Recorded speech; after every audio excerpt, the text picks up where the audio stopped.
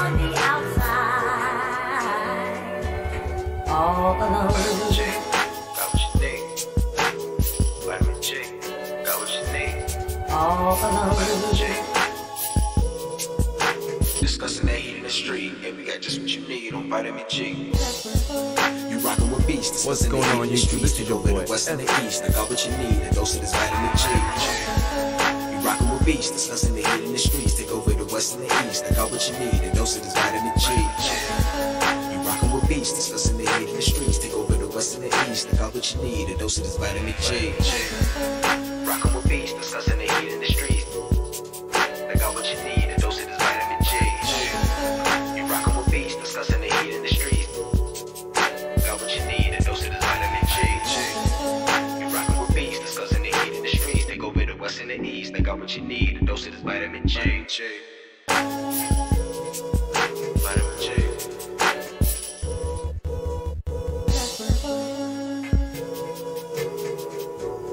I'm on the outside looking in, and I wanna be back on the inside. I don't wanna be left on the outside, all alone.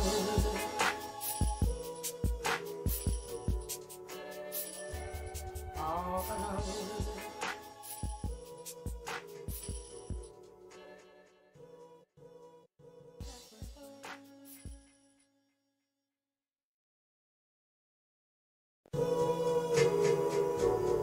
I'm on the outside looking in, and I wanna be back on the inside. I don't wanna be left on the outside, all alone. Vitamin J. Got what you need. Vitamin J. Got All what you need. alone. Vitamin J. Ayy.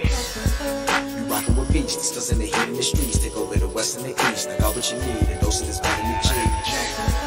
You rockin' with beasts, discussing the heat in the streets. Take over the West and the East. I got what you need. A dose of this Vitamin G. You rockin' with beasts, discussing the heat in the streets. Take over the West and the East. I got what you need. A dose of this Vitamin G. Rockin' with beasts, discussing the heat in the streets. I got what you need. A dose of this Vitamin G. You rockin' with beasts, discussing the heat in the streets. I got what you need. A dose of this Vitamin G. You rockin' with beasts, discussing the heat in the streets. Take over the West and the East. I got what you need. A dose of this Vitamin G. Vitamin G. Vitamin G. Got what you need. I'm on the outside Got what you need. looking in, and I wanna be back on the inside. I don't wanna be left on the outside, all alone. Vitamin J. Got what you need. Vitamin J. Got what you need. All alone. Vitamin J. Discussing that heat in the street, and we got just what you need on Vitamin G. You rockin' with beasts, discussing the heat in the streets. Take over the West and the East. I got what you need. A dose of this Vitamin G. You rockin' with beasts, discussing the heat in the streets. Take over the West and the East. I got what you need. A dose of this Vitamin G. You rockin' with beasts, discussing the heat in the streets. Take over the West and the East. I got what you need. A dose of this Vitamin G. Rockin' with beasts, discussing the heat in the streets.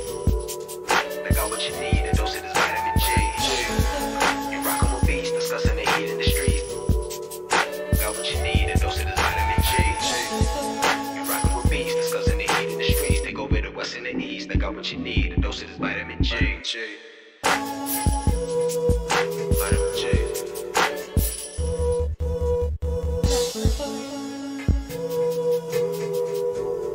I'm on the outside looking in, and I wanna be back on the inside. I don't wanna be left on the outside, all alone.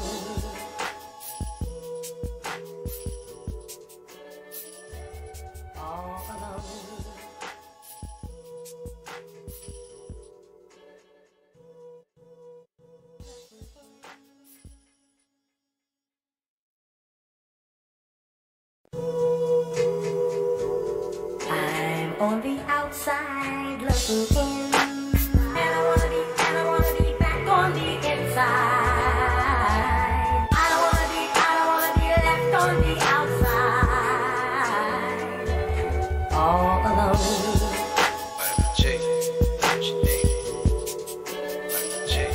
All alone.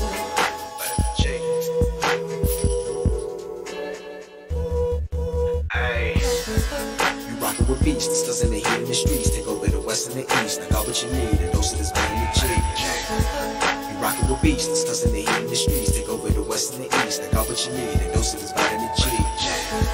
You rockin' with beats, discussing the heat in the streets. Take over the west and the east. I got what you need, a dose of this vitamin G. Rockin' with beats, discussing the heat in the streets. I got what you need, a dose of this vitamin G. You rockin' with beats, discussing the heat in the streets.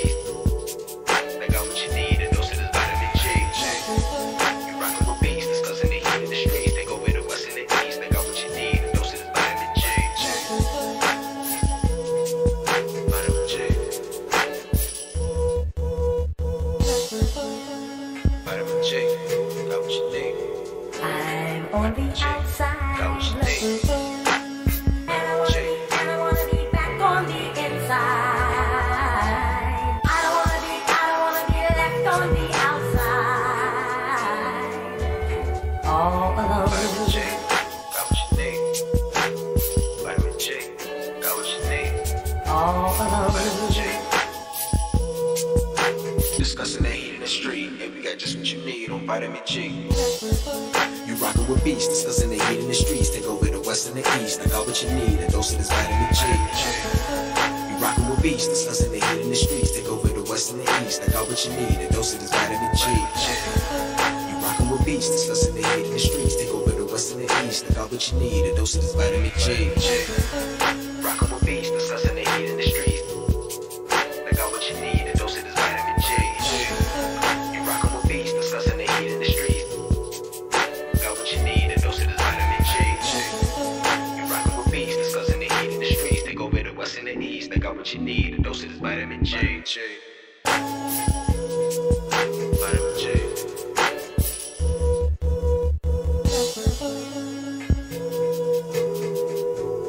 I'm on the outside looking in, and I wanna be back on the inside.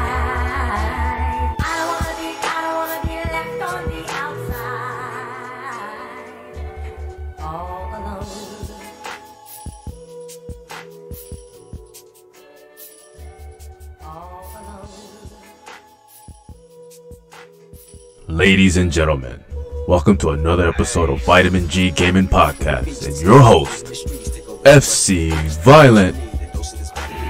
Y'all hear me? Chat, let me know if you guys can hear me. What's going on?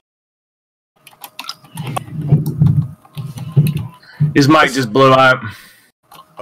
Wait, who's typing? Is that my mic went out? No. Fuck. Oh, he's Barry White again. Oh. Am I good? You good? Hello, yeah, hello. you're good. All right.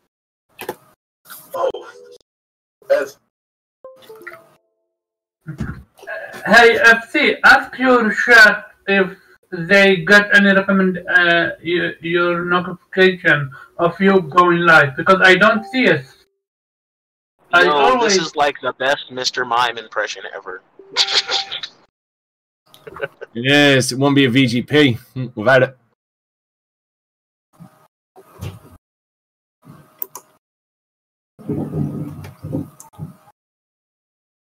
It's the silent VGP starring FC.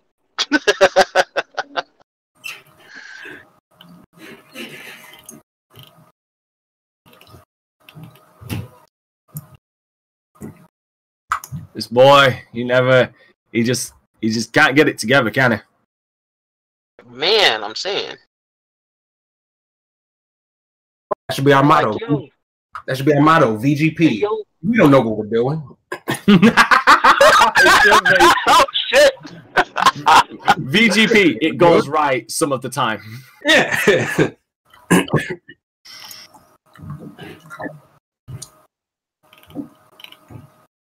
Oh well.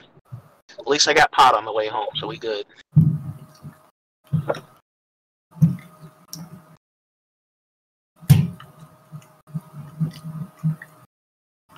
Well, Dante, FC said do the intro.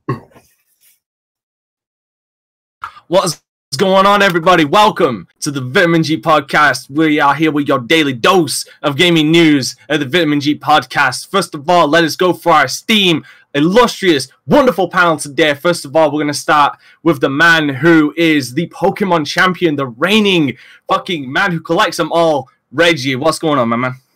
And Ash just caught a Dragonite, so shout out to my mans. What's going on, people? Glad to be here as always.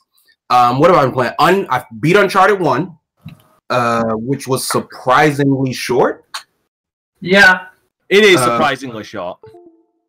I looked up and I was like, wait, is this the end? And so I said, okay. So I started Uncharted 2, so I'm hoping that's a little bit better. And I re-downloaded Cuphead for the Switch, so just trying to go through that. I got inspired after seeing a speed run of awesome games done quick. And otherwise, that's pretty much it. Yeah, it's Cuphead is like one of those games along with like Bloodborne, many of the Souls games, but also Neo, which are just fantastic to watch speedrun, because you look at it and you're like, this kicked my ass, but these guys are kicking the game's ass, so there's almost like a cathartic feeling to it. All right, moving on. We are talking. Next is the man with the Jax arms, because he just never fucking changes that Jax avatar that he uses. Mr. Bizarre, how are you doing today, man? I'm doing well. How's everyone going right now? Still on just finished the Saiyan Saga of DBZ Kakarot, and that's pretty much where I'm sitting right now. Good. I got a quick question for you, dude. Did you play Jump Force by any chance? I did. Got a quick cue. Do you think that the fighting there's a lot of similarities? I find there's a lot of similarities between the fighting system in Jump Force and Kakarot, but with Kakarot they seem to have refined it better. Would you agree with that? Yes, I feel it's a lot cleaner. So it's overall the superior fighting game. Yes. Alright, and next we're going to Captain Xbox himself, the all might of the VGP, Mr. Lord Buttonubs, if he is going to unmute his mic if he's able to. Please give us your intro, sir. Hey, what up, everybody? Ain't been doing shit. I just got off work, so I'm in transit, and I gotta go look for my cat when I get home, so I'll be popping in and out until I get that issue resolved at some point. And I am 23 hours into Kakarot and just hit the Cell Saga, so... Ooh, the That's Cell right. Saga. Nice. So Nubs is suffering what every single man in the world suffers. He's on the hunt for that elusive pussy. And here we have the pony himself, Mr. Sony, the man who will defend PlayStation to his death, the pro of it all, ladies and gentlemen, Mr. Kofi, Mr. Creative Kofi, back again after, again, my blessings to you, my man. You have a child, and I'm so happy for you, man. It's good to have you back. Give us your intro, sir. What's going on, everybody? Yeah, man, it's good to be back. I think a month has passed since I've been on the panel. You guys did a great job. I had to go back and listen to the last week's panel, after the fact, because, changing diapers all the time. But yeah, it's great to be back, guys. I've been in a heavy rotation of games. 175 hours later, Persona 5 The Royal is complete and platinumed. You will be getting a full thought on that today. Nice. In addition to that, 13 Sentinels Aegis Rim came out on PlayStation in Japan in November. In addition to that, the first 10 hours of Yakuza 7 Like a Dragon. The first 10 hours of, East 9, Monstrum Nox, which hopefully will be localized at some point this year. That one is up in the air. And then finally, 10 hours into Shin Sakura Wars.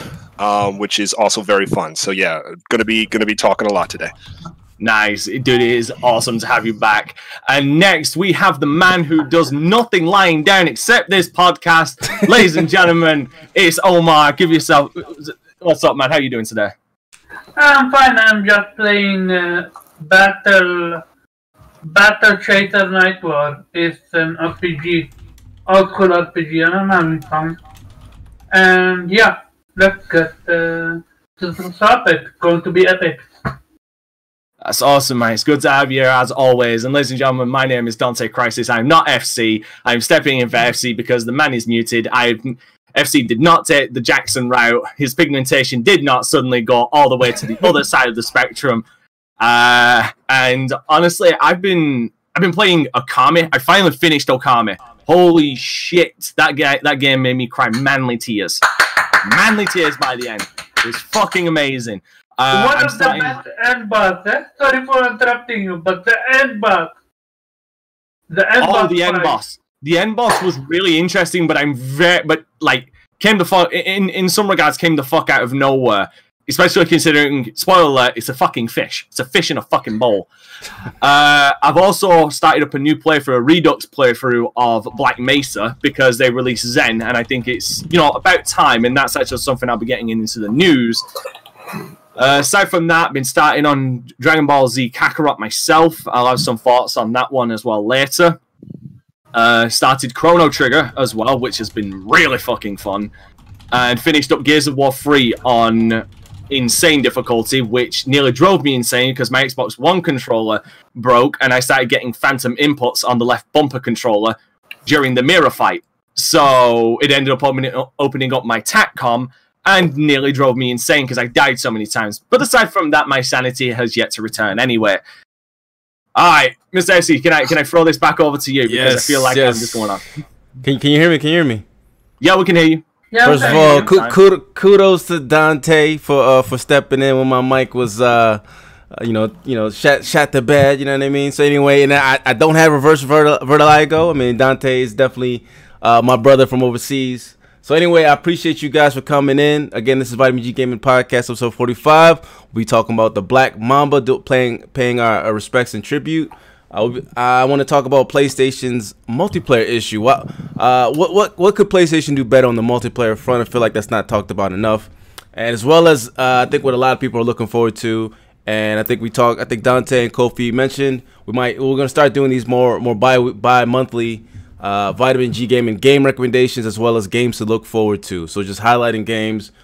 We talk more about games here, man. Everyone here plays games. As you can see in the intro, everybody has their games that they play. Kofi plays 1,000 Weeb games a minute. This guy's a Weeb machine, and he has definitely I think a trailer or something to show you what games he's been playing. And shocker, it's all from the far east.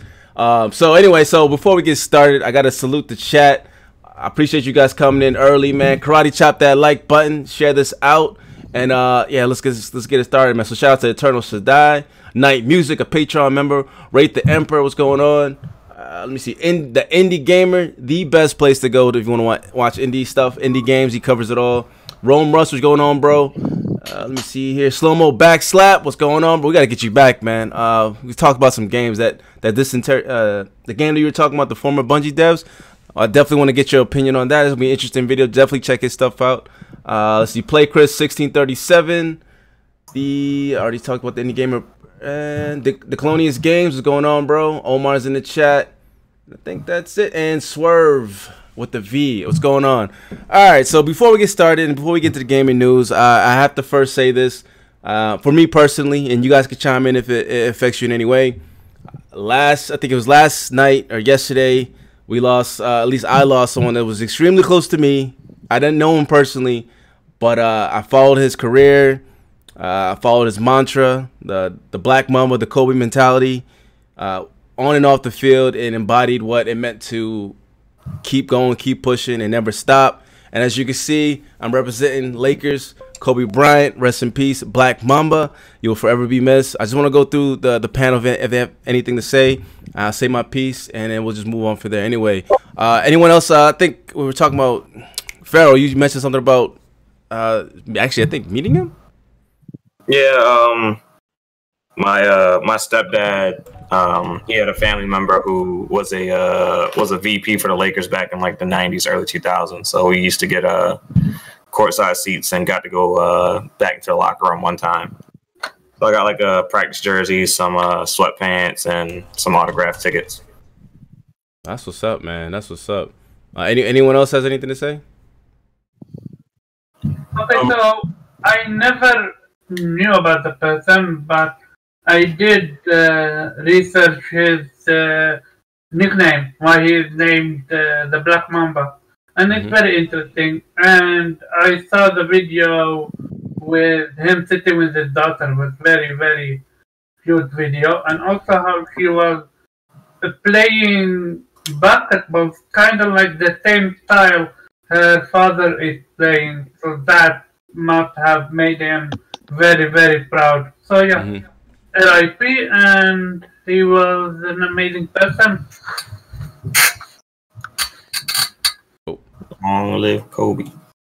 Yes, Yeah, sir, man. so I Big facts, yo. Prayers and condolences to his family, yo. Like him and his pride and joy, Gianna. Like that just fucking hurts. Cause she was about to fuck the WNBA up, bro. She was about to go in there and fuck some shit up in a couple of years. Like it's just sad to see that unrealized, you know, and everybody else that lost their life in that accident. Life is fucking short, yo. Go out and love somebody today. Love somebody every day. You never know. That man has been taking that helicopter since God knows when to get to all his games and practices and shit in LA because he ain't want to drive. So he's been flying that bitch for years. It's not just that.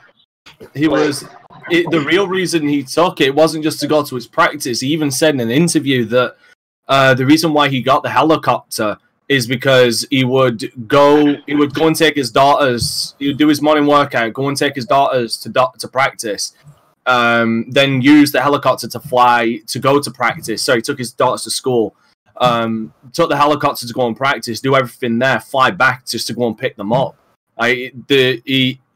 He wanted to spend every single moment that he could with his daughters because he was always out for he was always out for like games and stuff in different dates, and he wanted to spend every moment with his fucking daughters. And I used to follow Kobe back when I was in high school because I was actually on my basketball team back in high school. I followed guys like Shaq, Rodman. Like I used to follow a lot of guys because I was studying for basketball myself, and obviously when I got out of high school I didn't follow much, but like Kobe was one of those guys that I always still heard about and I respected as well. And just hearing that not only he lost his life but also his daughter and fucking 7 others lost their lives in that fucking helicopter, that's like I was recording at the time that I got that news because I got told that while I was recording, and like I had to stop like a full 10 minutes just for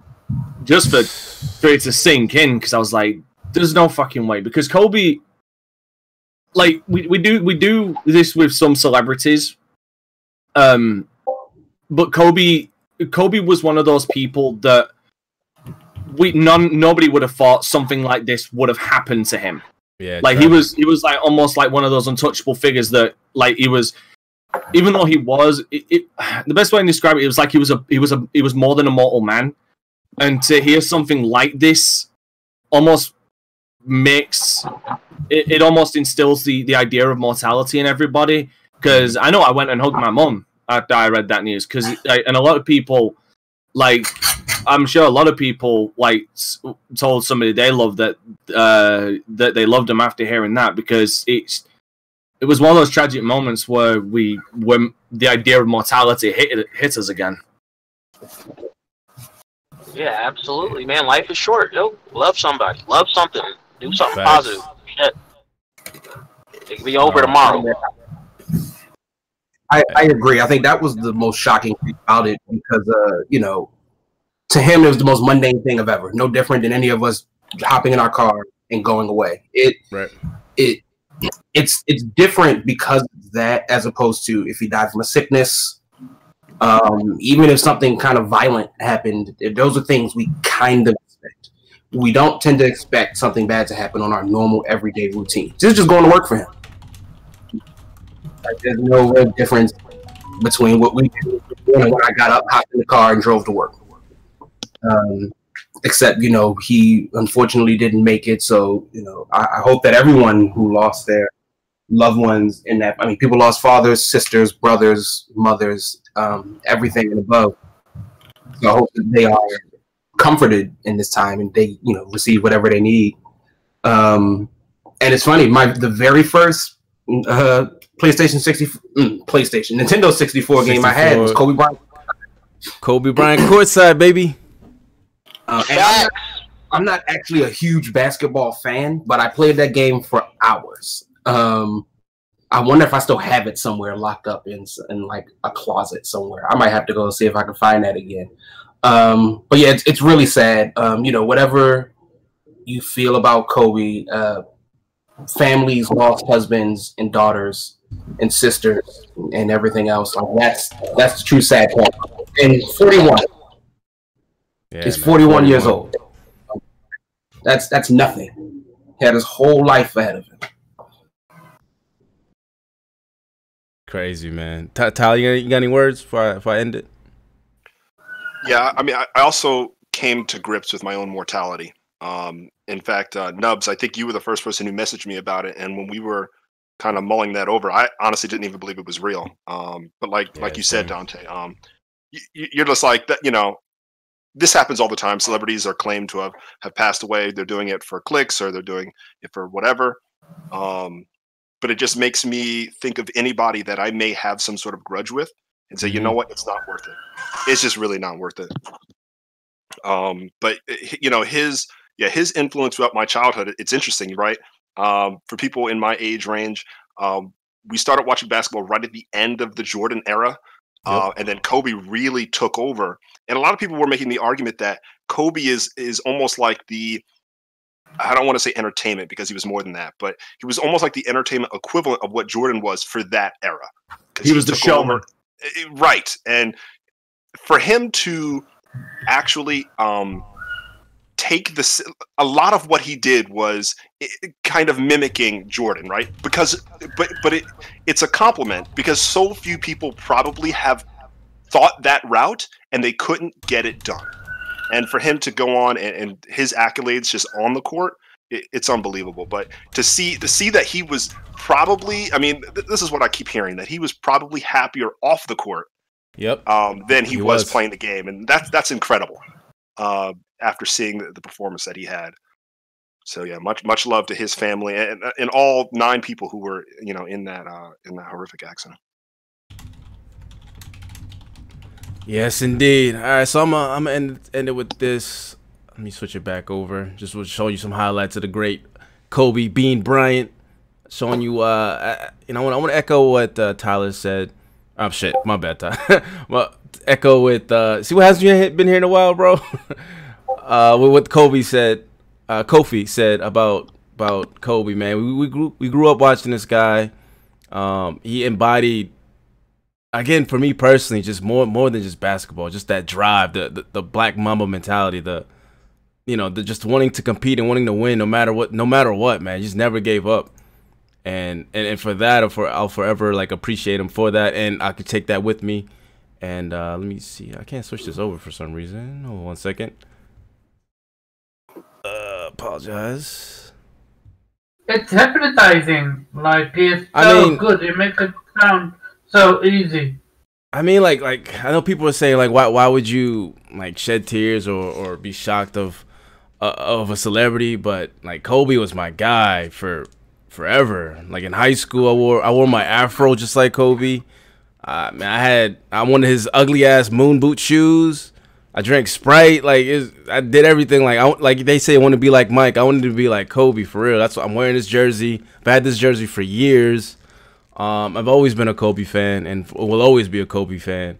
And for that, man, and I think my girlfriend, we were driving because we were looking at apartments, and then she looked at me like the biggest shock on her face, because everyone who knows me personally knows how much Kobe meant to me. And she didn't even want to show me what was on her screen. And I saw a glimpse because I have pretty good vision. I'm like, is that Kobe on the screen? And still shocked, and I can't believe someone of his stature. And the people that was also lost in the helicopter crash too, just taken way too soon. And people in my generation, and if I ever have children, will also know that when the clock goes from 5, 4, 3, 2, 1, I will always forever say Kobe. And in honor for you, my guy, I got a little paper thing here. You gotta do it. Gotta do big if I miss. Don't get mad at me.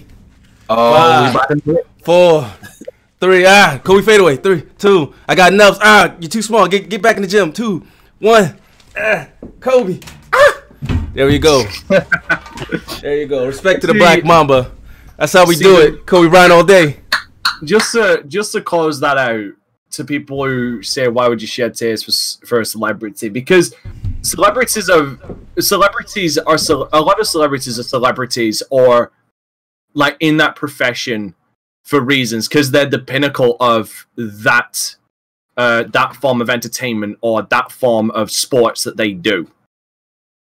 And the thing is, those people inspire later generations to do it. Like, you're going to tell me Kobe has probably inspired plenty of kids to pick up basketball. I'll use a perfect example for myself. Like, everybody knows I'm a metalhead, right? But like I started a band, Slipknot, that I one of my favorite bands of all time. I'm Maggot for Life.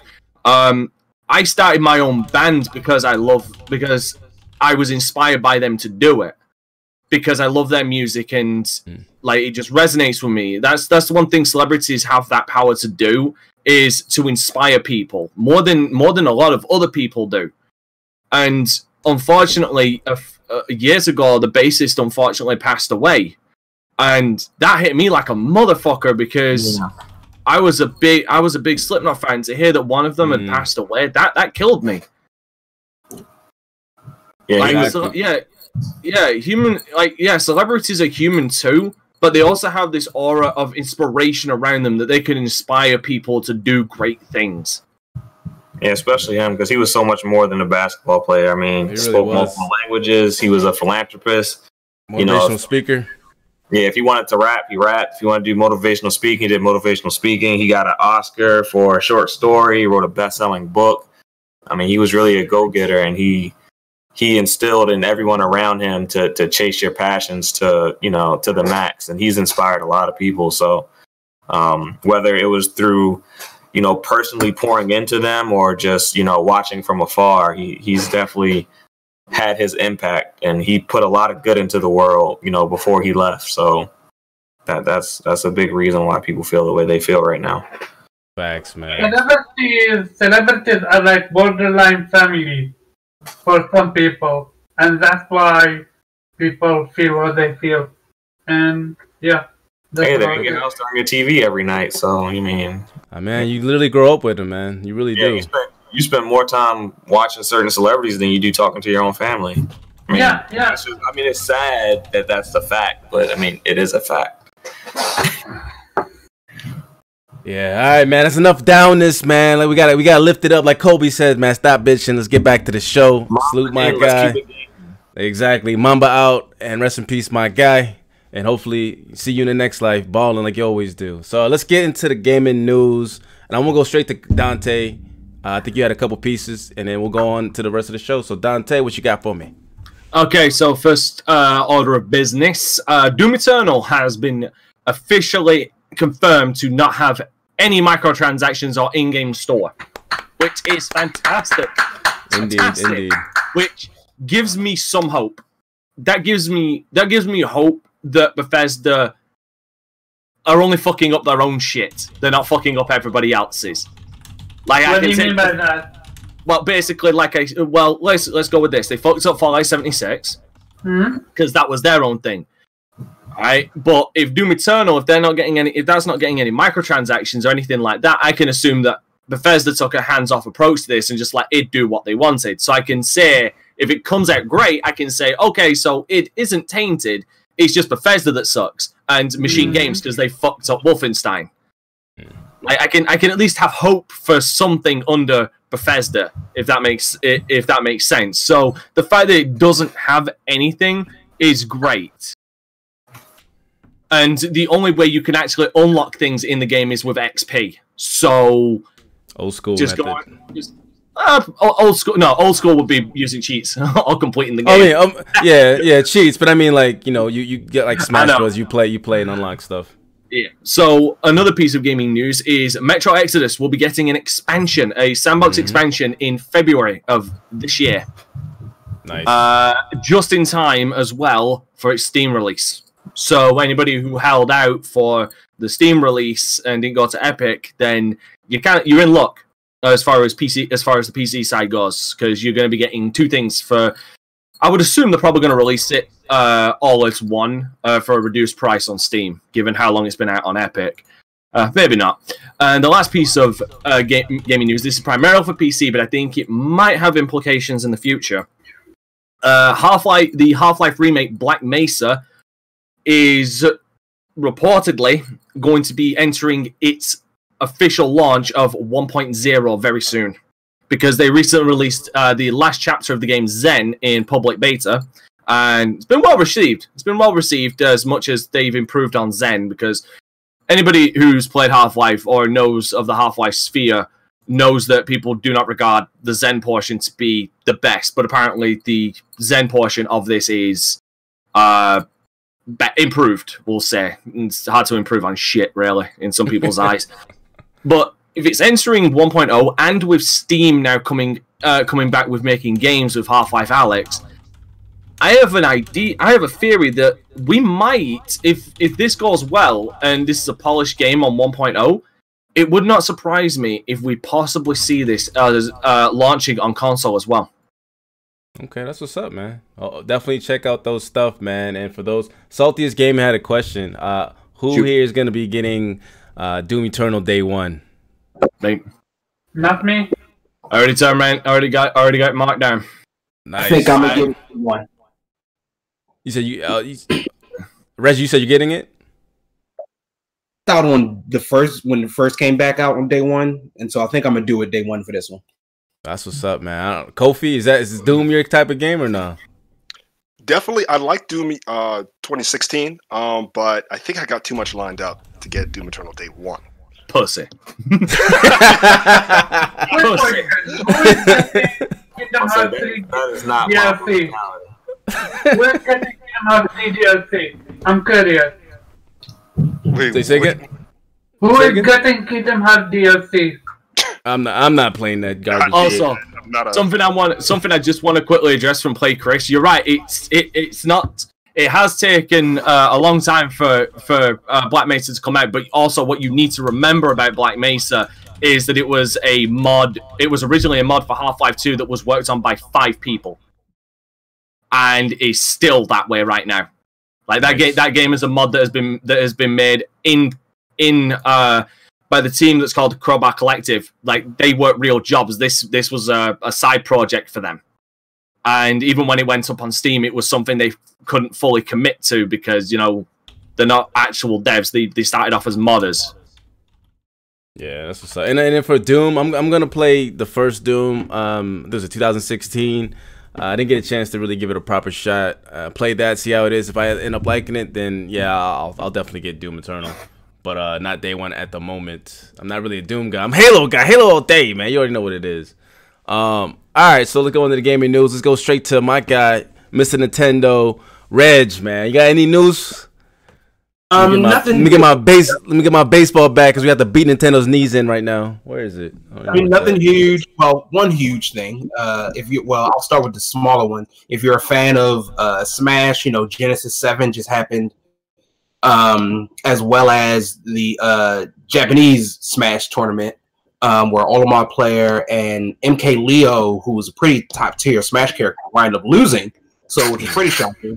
But the biggest news, of course, is that Nintendo is no longer supporting and will stop repairing Wii consoles come March. So that's pretty much it. The Wii is on its way out. The system that single-handedly dominated PS3 and Xbox 360, that introduced motion gaming to the world. Oh, Lord. It's out. It's gone. Long live the Wii. Let us never speak of the Wii U. Hey, motherfucker! I will beat your knees in. I will take that baseball bat from FC if you disrespect the Wii U. The Wii U was a good console, even with that fucking annoying pad. I enjoy my Wii U. I tell you. Oh man, Dante and 10 other people, but all right. But otherwise, that's it. So, if you've got a Wii that you've been thinking about getting fixed, do it now. Because you might not, or I don't know, maybe hoard a bunch of them and then sell them like 10 years later if they become a collector's item, whatever you do with it. But yeah, it's on its way out. All right, man. Any other news? Maybe something more on the legal side of things? You must know something I do not. Are you joking? Oh, whoa! You didn't see it. All right, I got you. Really? No, wait. No, okay, no. Hand over your Nintendo card. Yeah, exactly, man. Yeah. Hand me your Mario coins, motherfucker. Give me your Power Gloves. We gotta keep it real here. All right, I'm about to. Let me see if I could share my screen out. I still gotta figure this shit out. Shit. I think I messed this up. I haven't figured it out. Fuck it. All right, so this is what happened. Lawsuit against Nintendo's lack of eShop refunds dismissed. Nintendo, I guess, just long story short, they were in a lawsuit. I think what country? I think it's a German court about refunding of pre-order. So basically, if you pre-order something and if you try to ask for a refund, Nintendo's like, it's to me, Nintendo. No, you cannot refund. I'm taking all your coins. And Germany was like, nah, that's fucking bullshit, because every other company has a refund policy. And I guess Nintendo was like, no, not us. And they won. And honestly, this is something that Nintendo seems to get away with, because I feel like they've been sued 3 times, like in the past year and a half. Like, what's going on with Nintendo, and why are we not, as a community, talking more about the dark side and the Wario side of Nintendo? So, Reggie, I'm gonna go back to you, man. What are your thoughts on this, and are you ready to beat their legs in? You gotta stop defending this company, man. So I actually did hear about this. So if I can blindly defend the company, like it was in. Oh, come on, bro. If you have nah, come on, Red. This is the mentality. This is the mentality what I've been saying. See, that's what I'm talking about. Get away with murder. This is the mentality that I've been speaking of. Why do you think they got away with Pokemon and Shield laziness? Because of this mentality. Exactly. Come on, Reg. That's the end of things. Oh, let Zero defend himself. Go ahead, Zero. It's nothing to defend. It's not a great practice, and in fact, other companies have recently. I think Steam was one of them a while back, and I think PlayStation got some heat for like, how are we going to get our refunds if we don't do anything? It's not great. The only thing that I can, like, again, if I were to try, I'm not defending the practice. I think it's kind of scummy. This is worse than EA. You could EA. No. EA has the best refund policy, actually. So this is kind of interesting, ironic in a sense. There's something actually I want to add to this, but go on. Reggie, go ahead, and then Dante. There is I hate to use this term, but perhaps because no one's trying to change it yet. But what Nintendo is doing isn't illegal. Particularly, this is what the court found it not to be. Mm-hmm. And in fact, it follows under their very specific consumer rights practices. It is let's say, a anti-consumer move. It does exist within the realm of their possibility that they can do. And I don't think this affects Nintendo's gaming spaces. Like Omar brought up Sword and Shield. I don't think that has anything to do with Game Freak, because this is Nintendo at large. Like, this isn't a mandate that Reggie threw down. This isn't a mandate. Like, this is what they do as a whole, which again isn't great. If anything, this more falls on Nintendo of Japan. Mm-hmm. Exactly. This comes down from the big dogs saying, listen, we're not going to do it. I cannot fathom why they wouldn't. And so I'll actually, like, next week I will dive deeper into this, and I will have a kind of full report for you, because just based off cursory glances, like, we're talking no refund. So if I accidentally hit a button or a child buys something, it's just like none. Like, none at all. Not even within a 24-hour period. Nope. Like, there are ways to do this and still be scummy, but still kind of technically make it work. Like, yeah, you got 24 hours, or you got an hour. to do it, and like it sucks. But then they can technically say, yes, we still are offering you refunds. You just got to do it within the current hour. So bad form, Nintendo, not great. Oddly enough, I don't think they're going to get any real flack for this. One, because they should. They should. One, because it's in Europe, and at least on our side of the space, the US never focuses that heavy on what's happening in the European gaming space. I'm sure that Japan does not either. But, you know, it's one of those things where when Europe cried out, I didn't help them. When America cries out, I didn't help them. And then when Japan cries out, no one's there to help me, type of deal. So it should be like, people should really be keeping their eye on it. If this affects how you want to purchase a Switch, I certainly understand it, because again, you don't want to buy, even if you just buy a game and don't like it, you know what I mean? Like, or it's glitchy, or you want to, or you buy a Switch and it comes with drift, and you're just like, I don't even want this whole system anymore. Refund everything, and you can't get it back. See, all right. So what I want to add to that, specifically, what that last point is. Swear to God, I just had a child. Yes, that's my son. I'm holding my son. It's perfect point. He got hold of your Switch and started downloading all these Bukkake games, and then now, not only is your wife looking at you crazy, they're also like, why the hell do you have $1,000 worth of Bukkake games? And you can't get it refunded. You know what I'm saying? You can't get it refunded. They don't allow that stuff on Nintendo's eShop anyway. Right, so a couple of things I want to go over. Yes, Reggie is absolutely correct. This, if anything, yes, you should add some blame on Nintendo, but you should also, if you really have a problem with this court ruling, you should also blame it on the court, because they're the ones who dismissed it. Yes, Nintendo might have been the ones trying to advocate for dismissal, but the courts were the ones with the final ruling. So some blame should go towards the courts if you have a serious issue with this. Second of all, Reggie is completely right. As far as their practice, it's consumer unfriendly, but legally it is allowed. Now, I'm just talking facts here. I'm not. How can they be allowed? It is, because it is consumer unfriendly. But how can they be allowed? It's in the user agreement. It's in their user agreement. Yeah. First of all, why? How would I know? Because how would I know? Easy, because they dismissed the damn case. Yeah. If there was anything illegal, they wouldn't have dismissed the case. Second of all, and this is something that I'm seeing echoed in the chat, and some people saying this is why they don't buy Nintendo. No, if anything, this should be a goddamn fucking advocation for why you shouldn't buy fucking digital. Yeah, good point. This is an advocation of why you shouldn't fucking buy digital. I mean, for fuck's sake. Look at this. I literally just bought Bayonetta 2 recently. And if I'd have got a pre-order on this from my game store and I was like, oh, I don't want to get this, I could have fucking cancelled my pre-order. Mm-hmm. I could have cancelled my pre-order. But if I bought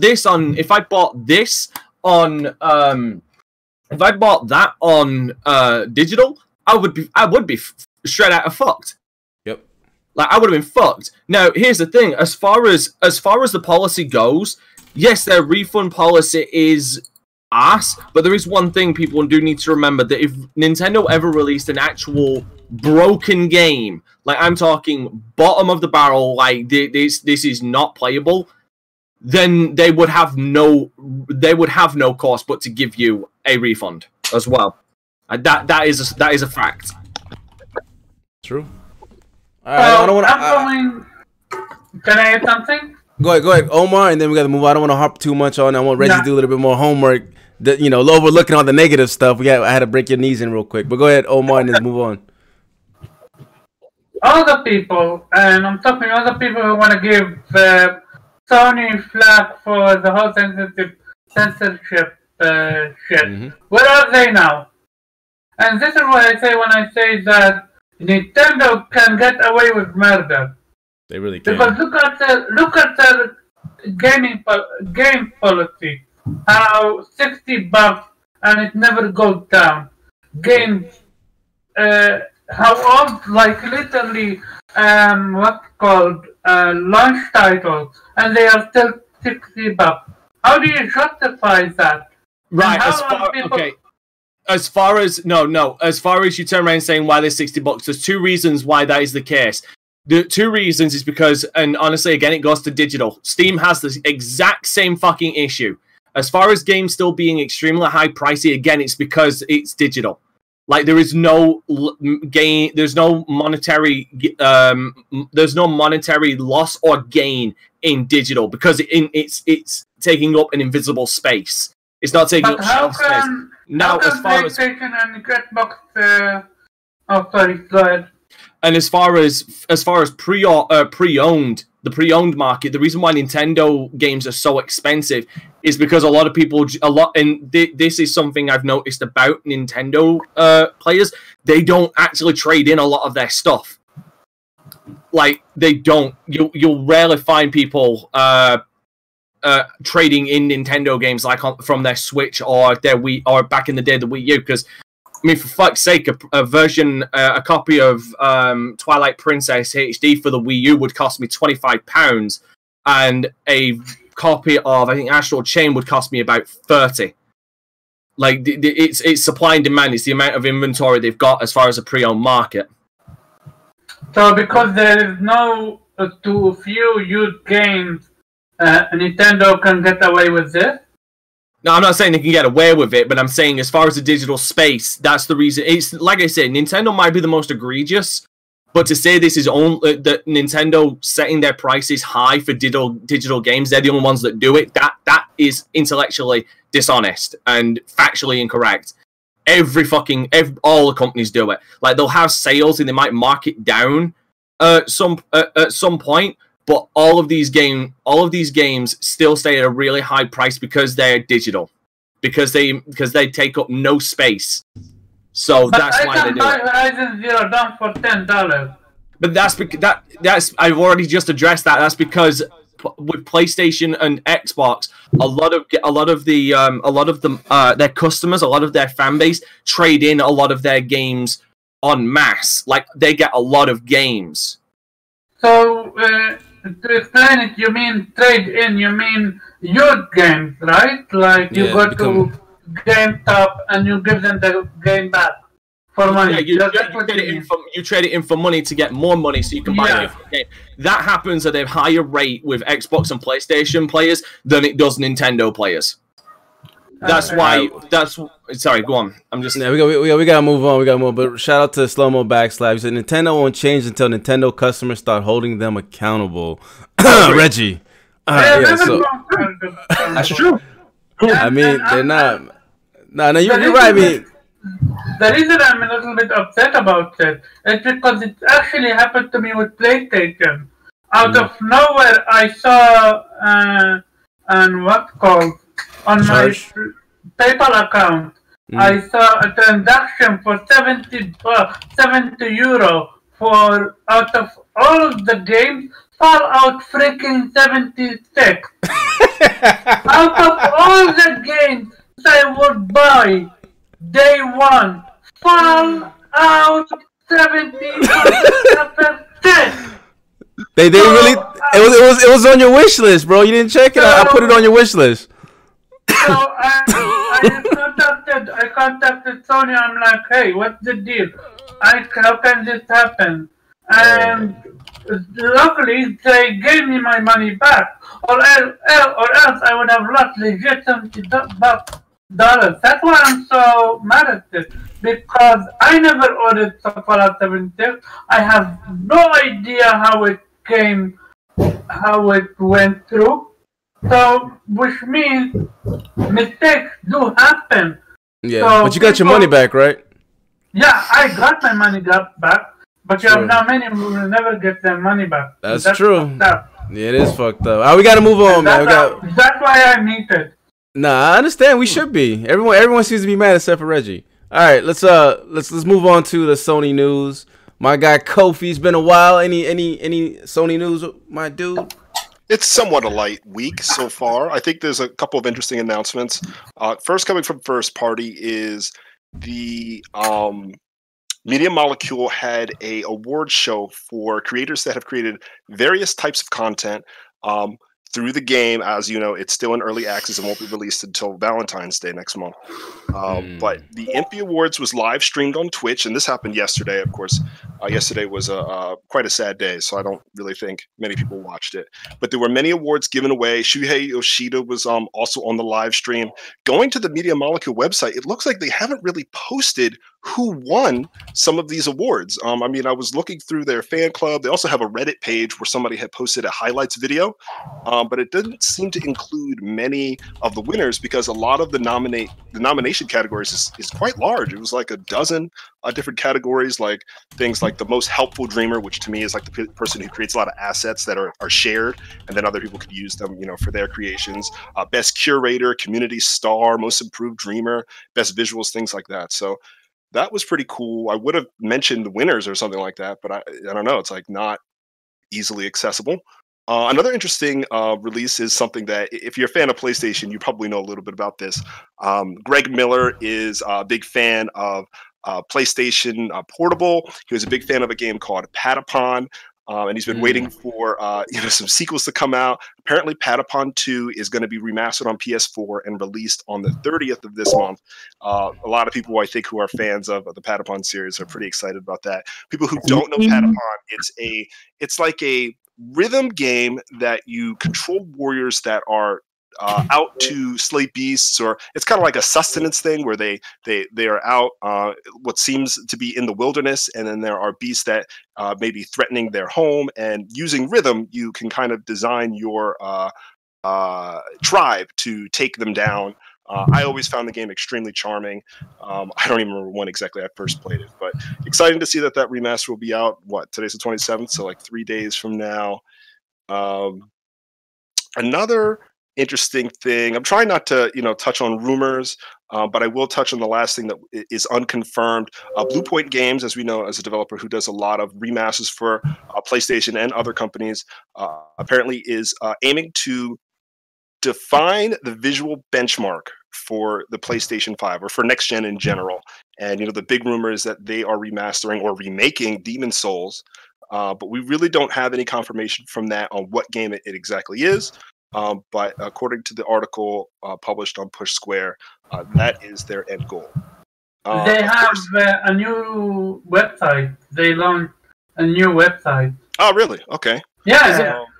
Isn't Push the same one that Push Square the same ones who have been saying that the PlayStation 5 will be released at the end in February? What? Hold on, give me a second. I'm gonna look up this article. You mean the news? You mean the news for PlayStation 5 to be announced in February? Give me a sec. Continue on. I'm gonna look this up because I could have sworn I'd seen that article. The last thing. So a lot of the other stuff is really rumors. I don't want to really get into it. It's all about how much power the PlayStation will have compared to the Xbox. It's gone back and forth so many times. I feel like there's two different narratives just for PlayStation. So I mean, unless people really want to get into it, I'm just gonna. I have one question about it, and maybe Dante can jump in.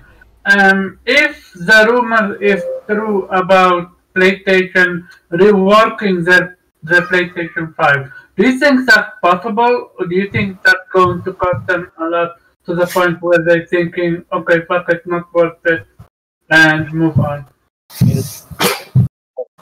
I'm sorry. I didn't understand. I apologize. Okay, so there is a rumor that the reason why PlayStation have not come with any showcase of PlayStation at all is because they are actually reworking their PlayStation 5 spec to match the Xbox Series X spec. So my question is, would they be willing to do that? And second, would that not be too costly for them? Would I not lose money? On the surface, I think you have to have, I think that maybe somebody will disagree with me, but I think when you're this close to launch, or even a year ago, you're not going to make many changes. Maybe I'm wrong about that. Certain features that you might include, I think, could change. But something like, whether something is hardware-based ray tracing or not, I think they had already decided that. But maybe I'm wrong. It's entirely possible that they decided to dig down, and I know what video you were talking about. People kind of explaining what that scenario was like, and that would be interesting, for sure. Yeah, it's if they plan on releasing in this calendar year, it's way too late because you're doing a worldwide release. You have to start mass producing the parts right now. Yeah, we're in the final trimester here. There's no way for any major changes. That's If Xbox is doing like 5 more teraflops, there's no way you're just gonna add 5 more teraflops or whatever. You're just not. Like if there's a big power gap, if it's small, maybe you can, but it's just like it's not even cost effective. When they made their RAM change at the last minute, like little shit like that, but they can't possibly try to go in and rework that APU. It's way too late. Yeah, because you're not talking about $1 million decision. You're talking about $1 billion decision right there. Like that's outside of changing clock frequencies, like that hardware needs to get ready to cook. Like.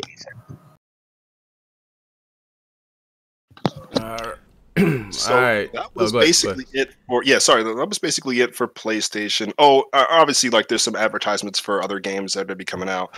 Persona 5 The Royal has some advertisements, but I think maybe we'll have some time to talk about that review. And that's basically it. Yeah, I'll leave it. All right, man. And real quickly, last news on the day. Nubs, anything on Xbox before we move on to the topic? No, a bunch of sales. So no news. All right. I mean, there's something about Fable, but I mean that's still rumors. We're still in the rumor phase for a lot of these things. So enough of the rumors, enough of all that. There've been rumors for a new fucking Fable game. I know. That's why I don't want to really talk about it until we get announcement. Actually, I will. 3-4 years.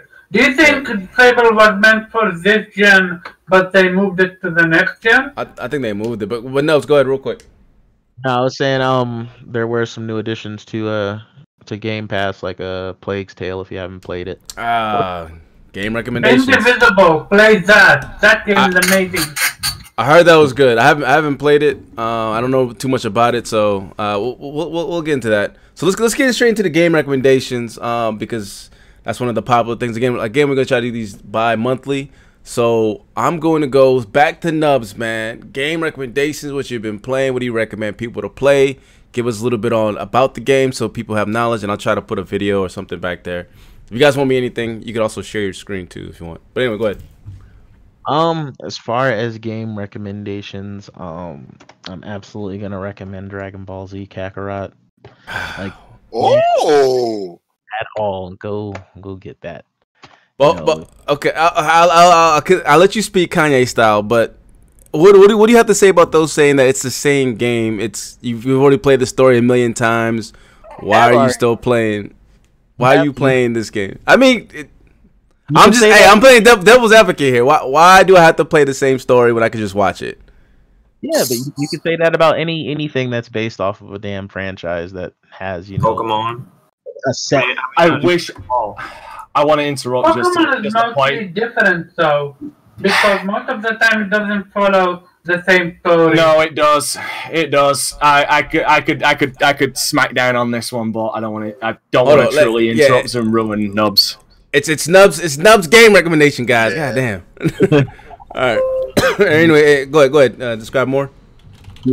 Yeah, I mean, just from an RPG aspect, I mean, it's exactly what you'd expect in a Dragon Ball game. It's just pure fan service. So like I said, if you're a fan of the series, go get that. Like if you're not really into it, I'm not gonna recommend it to you because it wasn't made for you at that point. Like it's super easy to play, but if you haven't invested any time in the series at all, it's probably not for you. Okay. Is it more fighting game or RPG game? It's a lot of RPG. Yeah, there's fighting. Your stats are important. Okay. So, real quick question. I was looking at some clips of Gallic Gun versus Kamehameha, and it looked great. I mean, just that scene. I'm not talking about gameplay. No, there are game struggles in regular gameplay too. You just have to time them. But just gotta time it. Like they do a good job of that. Okay. So overall, you recommend it for Dragon Ball Z fans? Is it the best Dragon Ball game? Before we move on, I mean, it's not Budokai 3, so I can't say it's the best. Budokai 3 was so fun, man. Any bugs or any issue with load time? I see many people complain about load time. I mean, this game is load time heavy. It seems like anytime you do anything, it's a fucking load screen. so you need the SSD, man. It's that SSD treatment. As far as bugs, it's more so like frame hitching and stuff. Like the engine that CyberConnect 2 are using it needs to be. It needs to be reworked, considering it runs at because the VSync runs at fucking 30 frames per second, even on PC. Yeah. Jeez. You have to run it off VSync, and the problem is then it runs into massive fucking screen tearing, like across the screen. Yeah. Second of all, hold on. Just to add on to what he said, that's not the only bug, because I found a bug where I was talking to Krillin and Yamcha, and both of them decided to fucking slide off a screen. I have it on video, motherfuckers. Nice. Like, yeah, like Krillin talking to fucking Piccolo when he's fucking Piccolo talking to Krillin, and Krillin just trying to slide out his screen like he knows he's in for trouble. That's what's up. All right. Last question for you, Nubs, and before we move on, are you playing it in Japanese, or is it dubbed, or is it subtitles? Oh, I'm curious about this. I don't play Japanese games in English dub. I can't. I'm about to say. Really? I was about to eject those seat, cuz your ass. Well, I kind of want to know, does anybody like the dubbed version at all? Yes. I kind of like it. But Vegeta dubbed is pretty good. Here's the thing. I don't respect the dub is amazing. I don't respect the voice actors, but I don't respect the voice actors as people, but I respect their voices. And they do good jobs with the voices.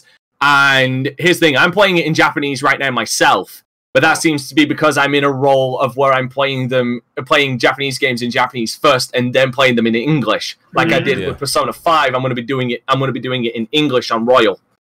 Fair enough. And just one thing to add. I grew up. I mean, before I was a super noob. I listened to every anime in dubbed, and then I think I was with my friend's house, and they started watching. I think the latest Dragon Ball, and it was in Japanese.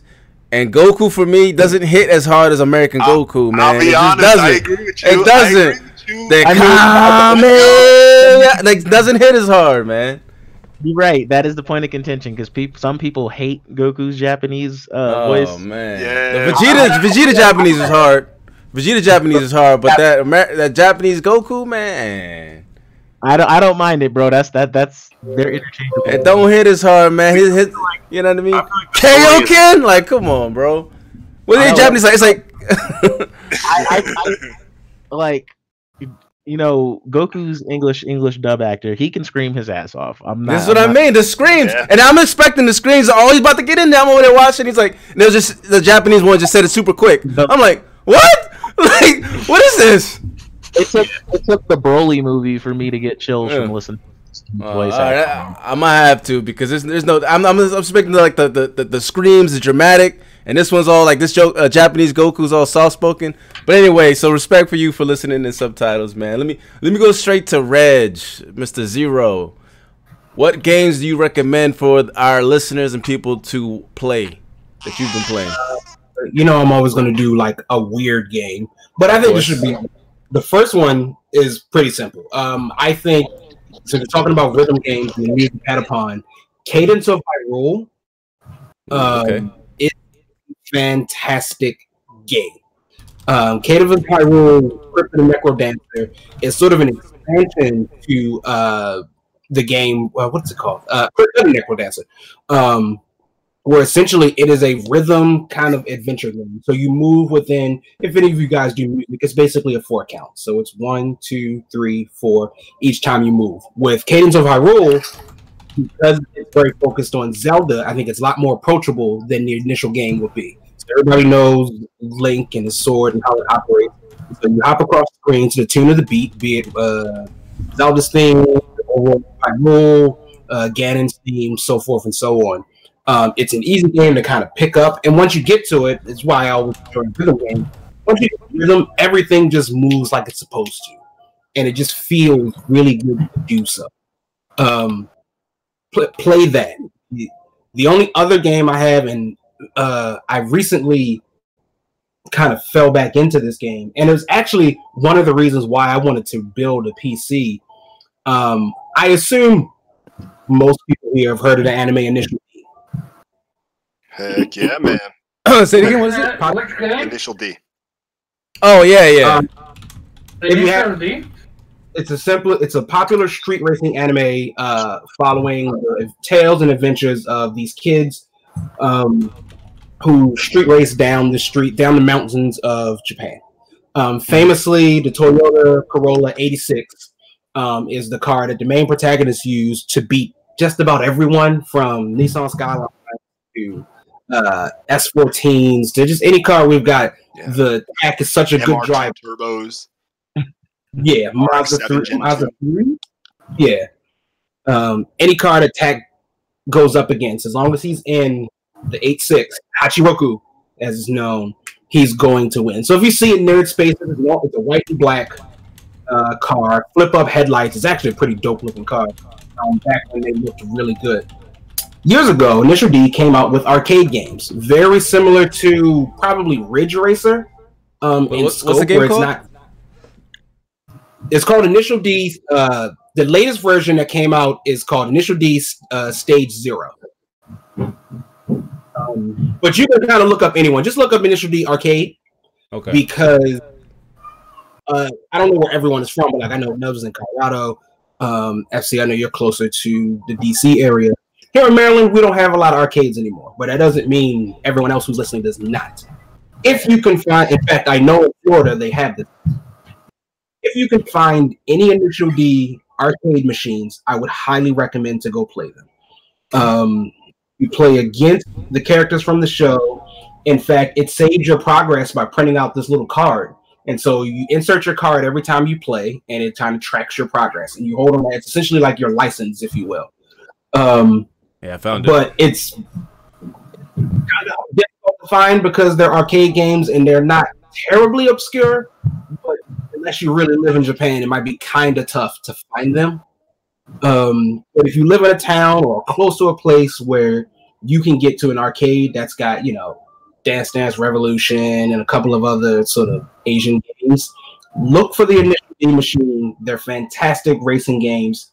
Probably the best arcade racer there is. I can't think of one that's better. It covers then one of the key points of Initial D is that Eurobeat.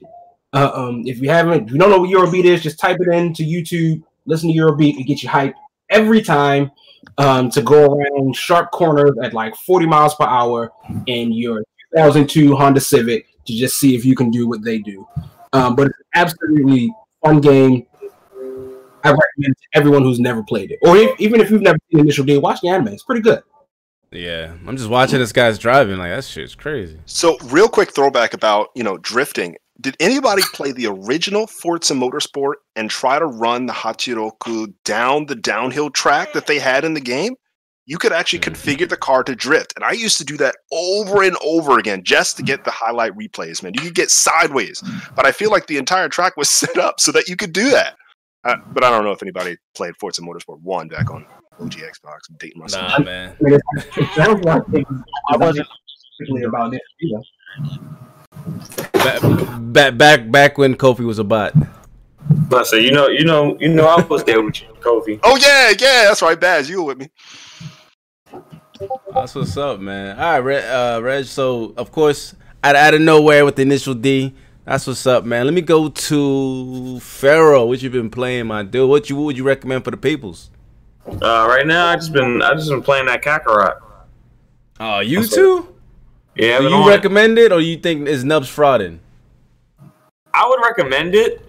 But like if you're like a big time Dragon Ball Z guy, there's some misses in the story as far as like just some things that they did in the show that they didn't do in the game. Yeah, but I still think it's a really good game. I hear that I think some of the sub stories and the plots like that is pretty cool. I mean, can you touch a little bit on that, or is that like a spoiler? I just made it to the point where you can like really like go out in the open world and find like sub stories for yourself.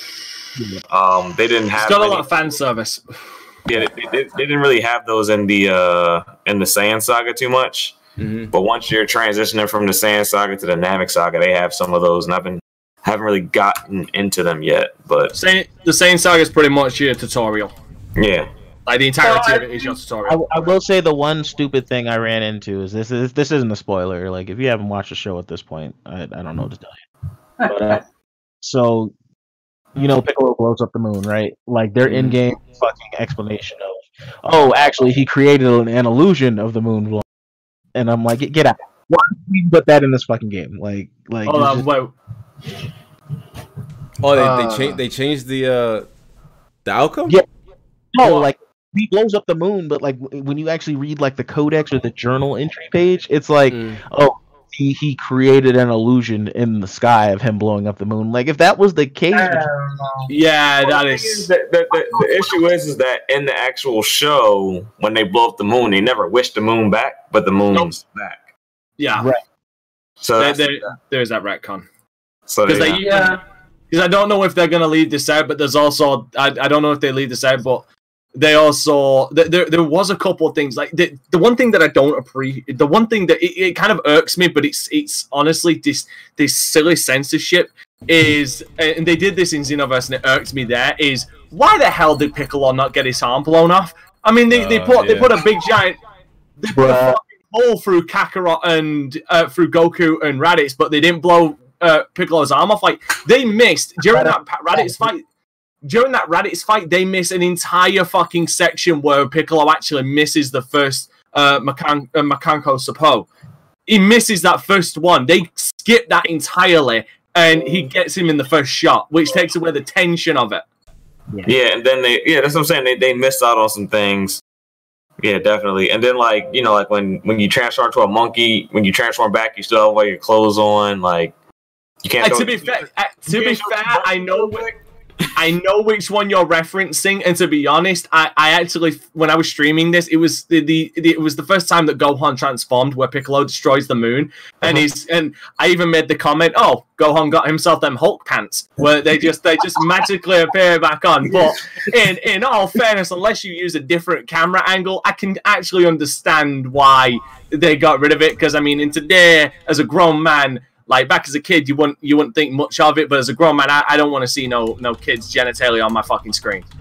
Well, I don't want to see. You can show the little butt cheeks. I mean, I don't care about that. No, I get that. Like I said, they'd have to use different camera angles to get away with it. But like that's something. It's like you could. It's one of those small little nitpick things, but I understand why they did it.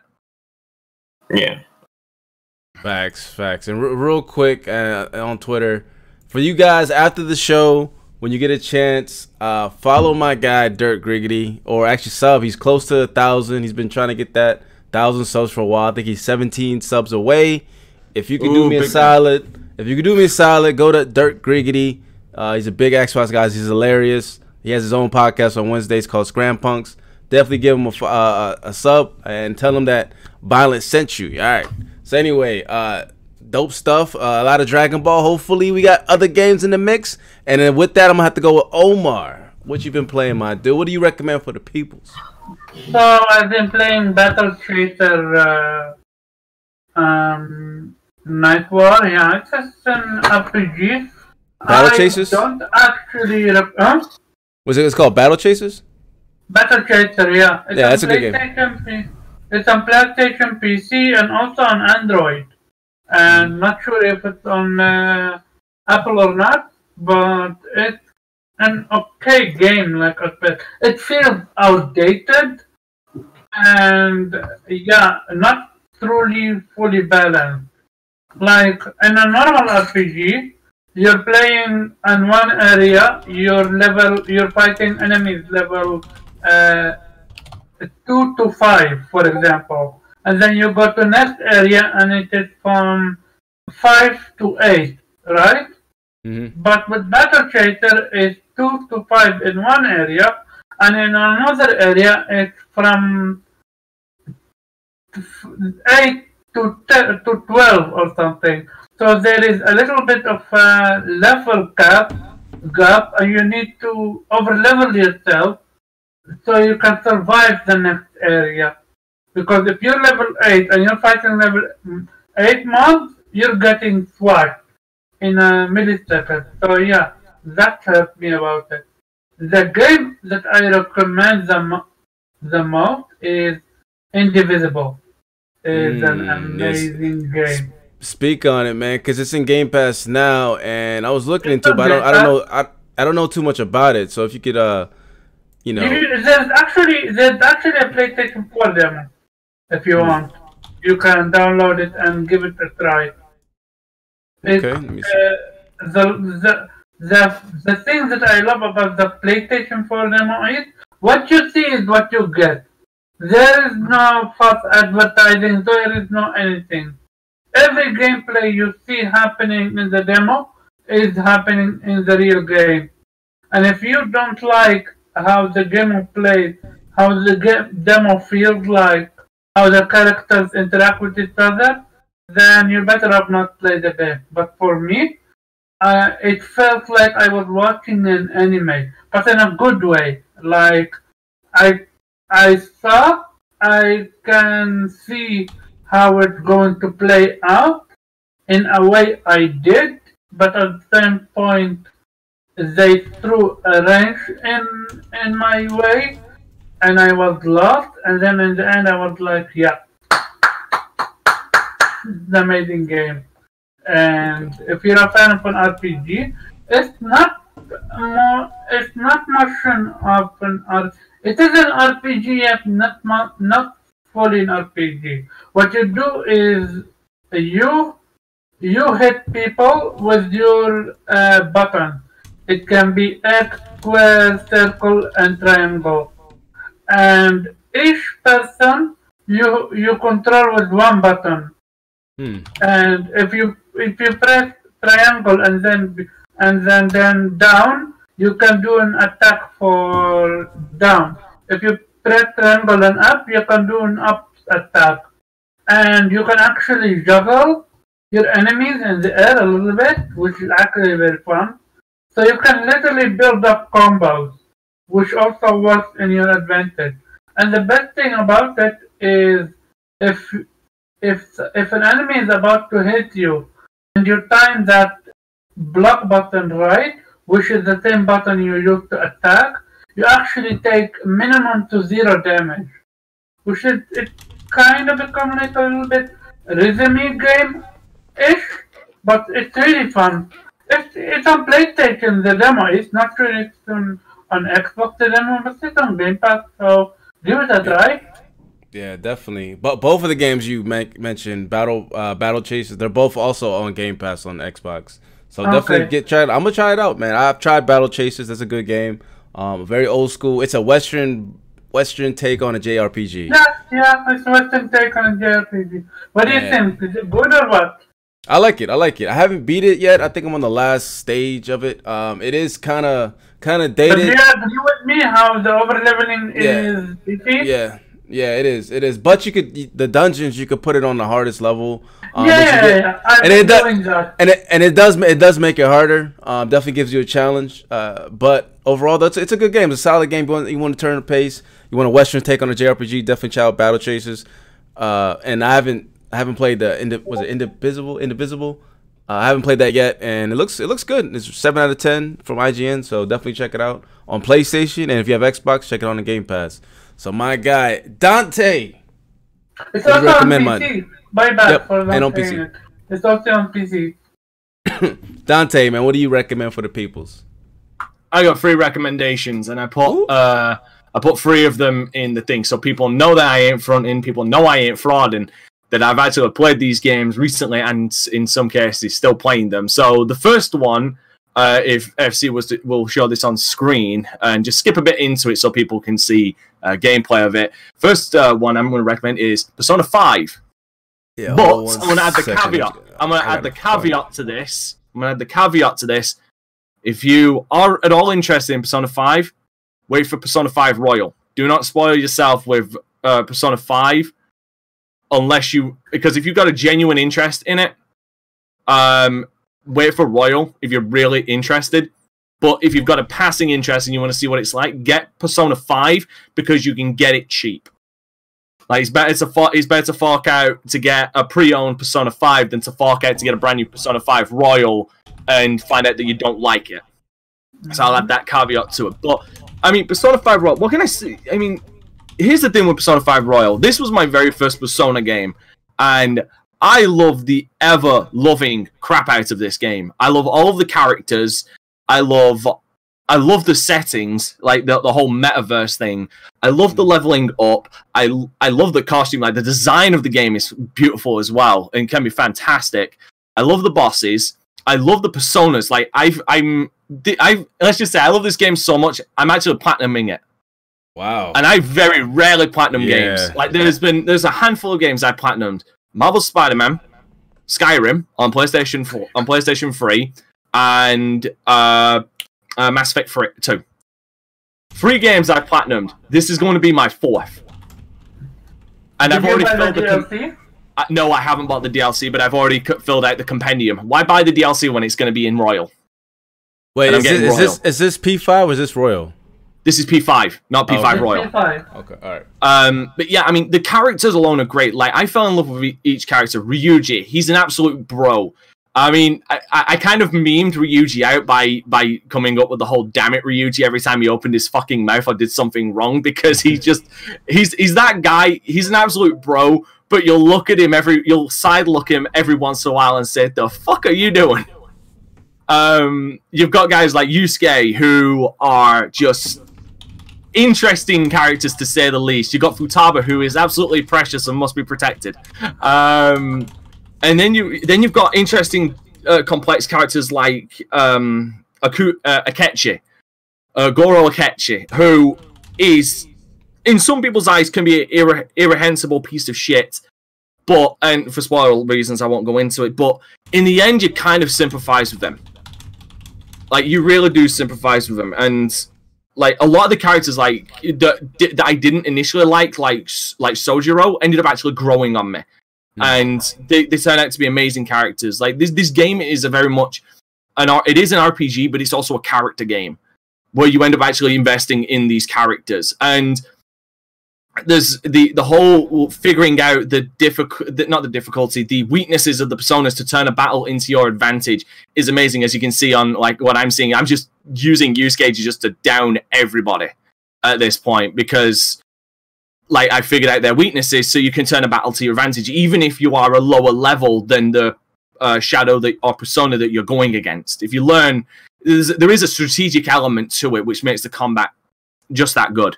And I'm also playing this in Japanese voice acting as well, so people can't bitch at me. In fact, I got a lot of love from the Persona community for playing it in Japanese. All right.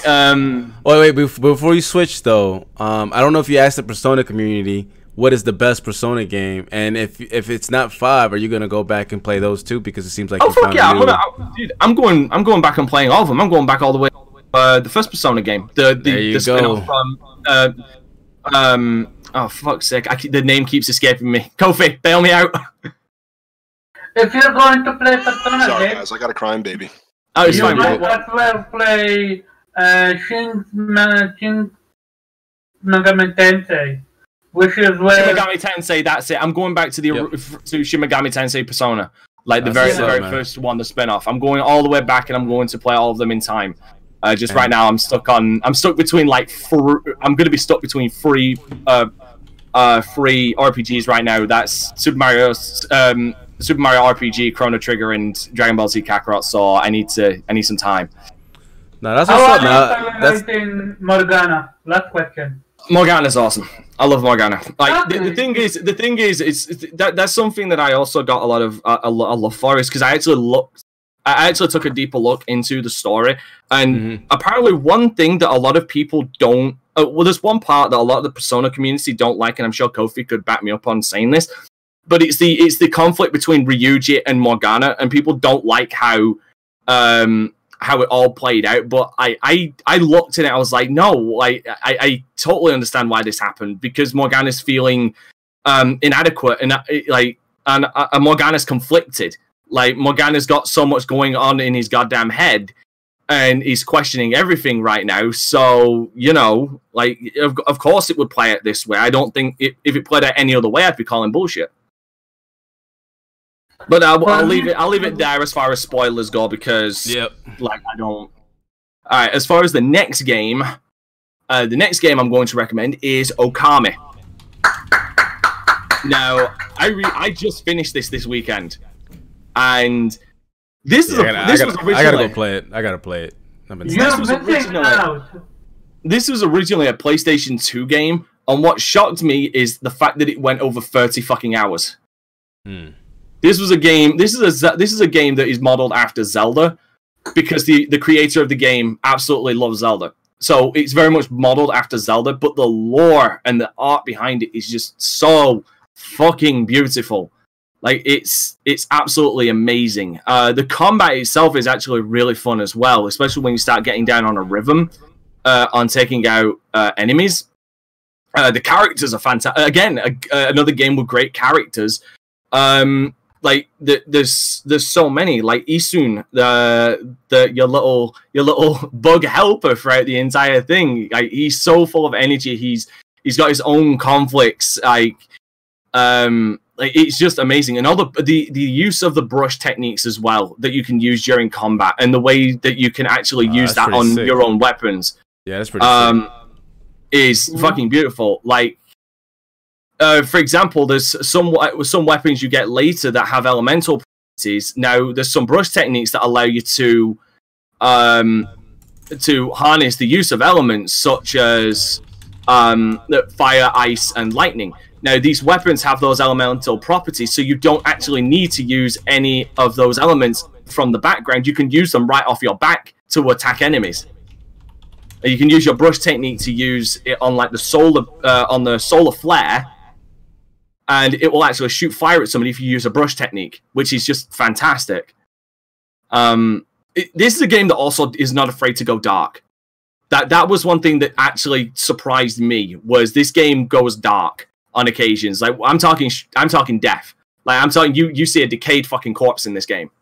Wow. In the art style that it's in, but you do see a decomposed corpse. It's like this game's willing to go places, and I appreciate it for it. And again, like I said, this is a game that came out on PlayStation 2 that's over 30 hours long, so you're getting your money's worth. At least that's how long it took me. We need a new Okami. One of the greatest game out there. It's unique, and especially the brush gameplay, and it works. You don't expect something. Sorry for taking it, but I love Okami so much. Yeah, it looks good, man. It is. It's absolutely beautiful. All right, and the last game. This is going to surprise some people. The last game I'm going to recommend this week, Gears of War 3. Oh, man. Which one? Gears of War 3. Oh, okay. Oh wow, the disappointment in his fucking voice is amazing. The disappointment in Omar's face is amazing. No. I misheard which. Okay. Which name you name it? It's private. It's privite, Dante. I can't show it. I'll just do a trailer. Okay, just do a trailer. That's weird. It shouldn't be private. I sent you a direct link. Anyway, yeah. So Gears of War 3. I recently played through this game on insane mode. So that means I've completed all three, the original trilogy on Insane. And Gears is one of those games that gets a bad rap as far as just being dudes wearing fridges, going into knee-high cover. It's a good story. And that is one of the surprising things that if you go into Gears, you realize is that Gears actually has a really good, heartfelt, touching story in many senses, especially in the third. When it brings you to manly tears. I don't care about spoilers because it's been a while, but like Dom's death in 3 is still one of those moments in a game that could still bring me to manly tears. And honestly, I think it's one of the. Sorry, but I really need to ask you this: do you think it could have been avoided? That's not the point. Okay. Like, the thing is, you need to remember about Dom is that he was already a broken character after having to shoot his wife in the second game. Like, he was already on a death wish. So the fact that he could get what he wanted while saving a man that he considered his brother is, again, it's cliche, but it's, poetic, and it's meant to tug on the heartstrings, Omar. Anyway, but yeah, like it's still one of those games that it can still get me robust. It still has a robust combat system as well, and I have my issues with playing it on Insane because I think with Gears of War 3, mainly the original trilogy, I think that Insane kind of goes from going from challenge to just cheapness in some places, especially with 3, considering if you're inside the blast radius of an explosion, it will just fucking kill you anywhere. But yeah, I would still say that 3, unpopular opinion, I still think that 3 is probably the best Gears game, because it actually wrapped up the story in a bittersweet but also satisfying way. Yeah, I agree with that. Brothers to the end. Exactly, and the use of Mad World as well. The instrumental use of Mad World. We gotta do a segment or one of these days about one of the best top 5 video game trailers, man. Because Mad World was it Gears the original? Oof. Yes. No, it was Gears 3. Was it 3? Gears I thought it was original. It was one. No, 1. It was 1. Yeah. Gears. They did Mad World. Yeah, but no, to me, 3's better with Heron Blue. Okay. 3's better with Heron Blue. No, they did one for 3, and it used a song called Heron Blue. Oh, I see. It's beautiful. It's the one where it's the trailer where Dom's where one of the scenes is Dom on the ground in the city of Ash, and a locust drone bursts through the Ash person, and then I think it's Anya saves Dom's life in the trailer. That's the trailer with Heron Blue, and it's just it's beautiful. Gotcha. And I think 2 was they did what was it the White Rabbit or something like that? I forgot. Yeah, I think it was. Point being, they had really good damn trailers, but I mean, we definitely gotta do one of those because there's a couple of good ones I could think off the top of my head. But anyway, Dante, that was your last one, I guess. That was my last one. A diverse one. That's pretty good, man. Pretty good. Good games. Everything but Persona. Now my guy, Kofi. All right, sir. The floor is yours. You could have been hip like Dante and give me this stuff ahead of time so I could find it, or I have to go search while you talk. I'm conflicted whether I show you the trailer that I made. I would say let's revisit Persona 5 really quick. I want to give people a heads up. This is a non-spoiler discussion about Persona 5 Royale. Talking about what differences I noticed from Persona 5. Dante, I'm going to lean on you a little bit. And then I also want to discuss my first Persona game, which was Persona 4 Golden. I did not play the regular Persona 4.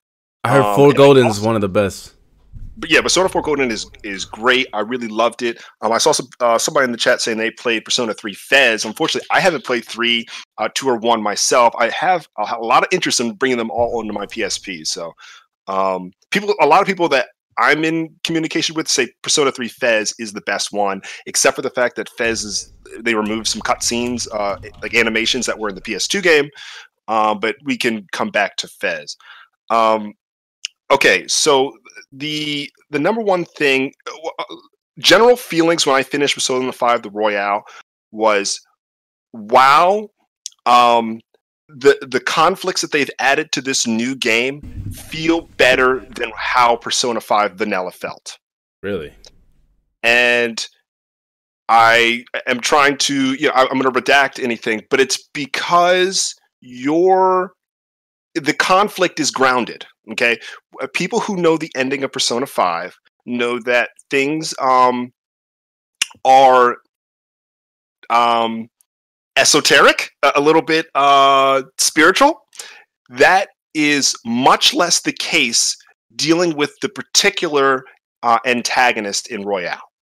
And I think having a more grounded opponent makes me more reflect on my own mortality. I'll try to give you an example. There's a particular boss fight in vanilla Persona 5 that you believe it's the very end. And there's a soundtrack that, something I wanted to bring up that's so fantastic about this game. Absolutely. I had actually never sat down with the headset on my head, 7.1, surround sound, and listened to Rivers in a Desert, and realized how influential not only the lyrics are, but how the lyrics are like speaking to exactly your moment. I just want to take 3 lines that are from this, or I guess I could take a little bit of a I don't know what you call it, pericope or whatever they call it. So the chorus would go, a river in a dry land, the last ace in a lost hand. When the hope of new beginnings burned our feet, now we need it. A heartbeat for a tin man, an oasis for a singed land. Remind us what we're here for, creating new life, creating rivers in a desert. And the fact that this particular opponent, this song plays and this particular opponent is going all out. There's no fodder. I don't want to say too much, but this showdown, I was like ready to dance before I wanted to finish the fight because it felt perfect. And I am greatly influenced by this moment and thought they probably can't outdo this. Oh. But they did. They did. And so beyond what happens in Vanilla, the new semester that people probably know about has a real riveting story. But I do want to bring up 2 things that people should be aware about, and they're going to feel, I think they might feel a little bit down.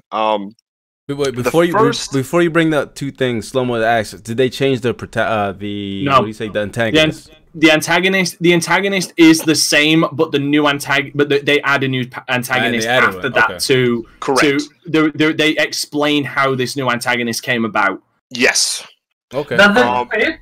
Does it fit in the sense of yes, it actually does. A retcon or? No, there's no retcon. This actually fits in because it actually ties up a certain story thread that was actually kind of left out of vanilla Persona 5. Okay.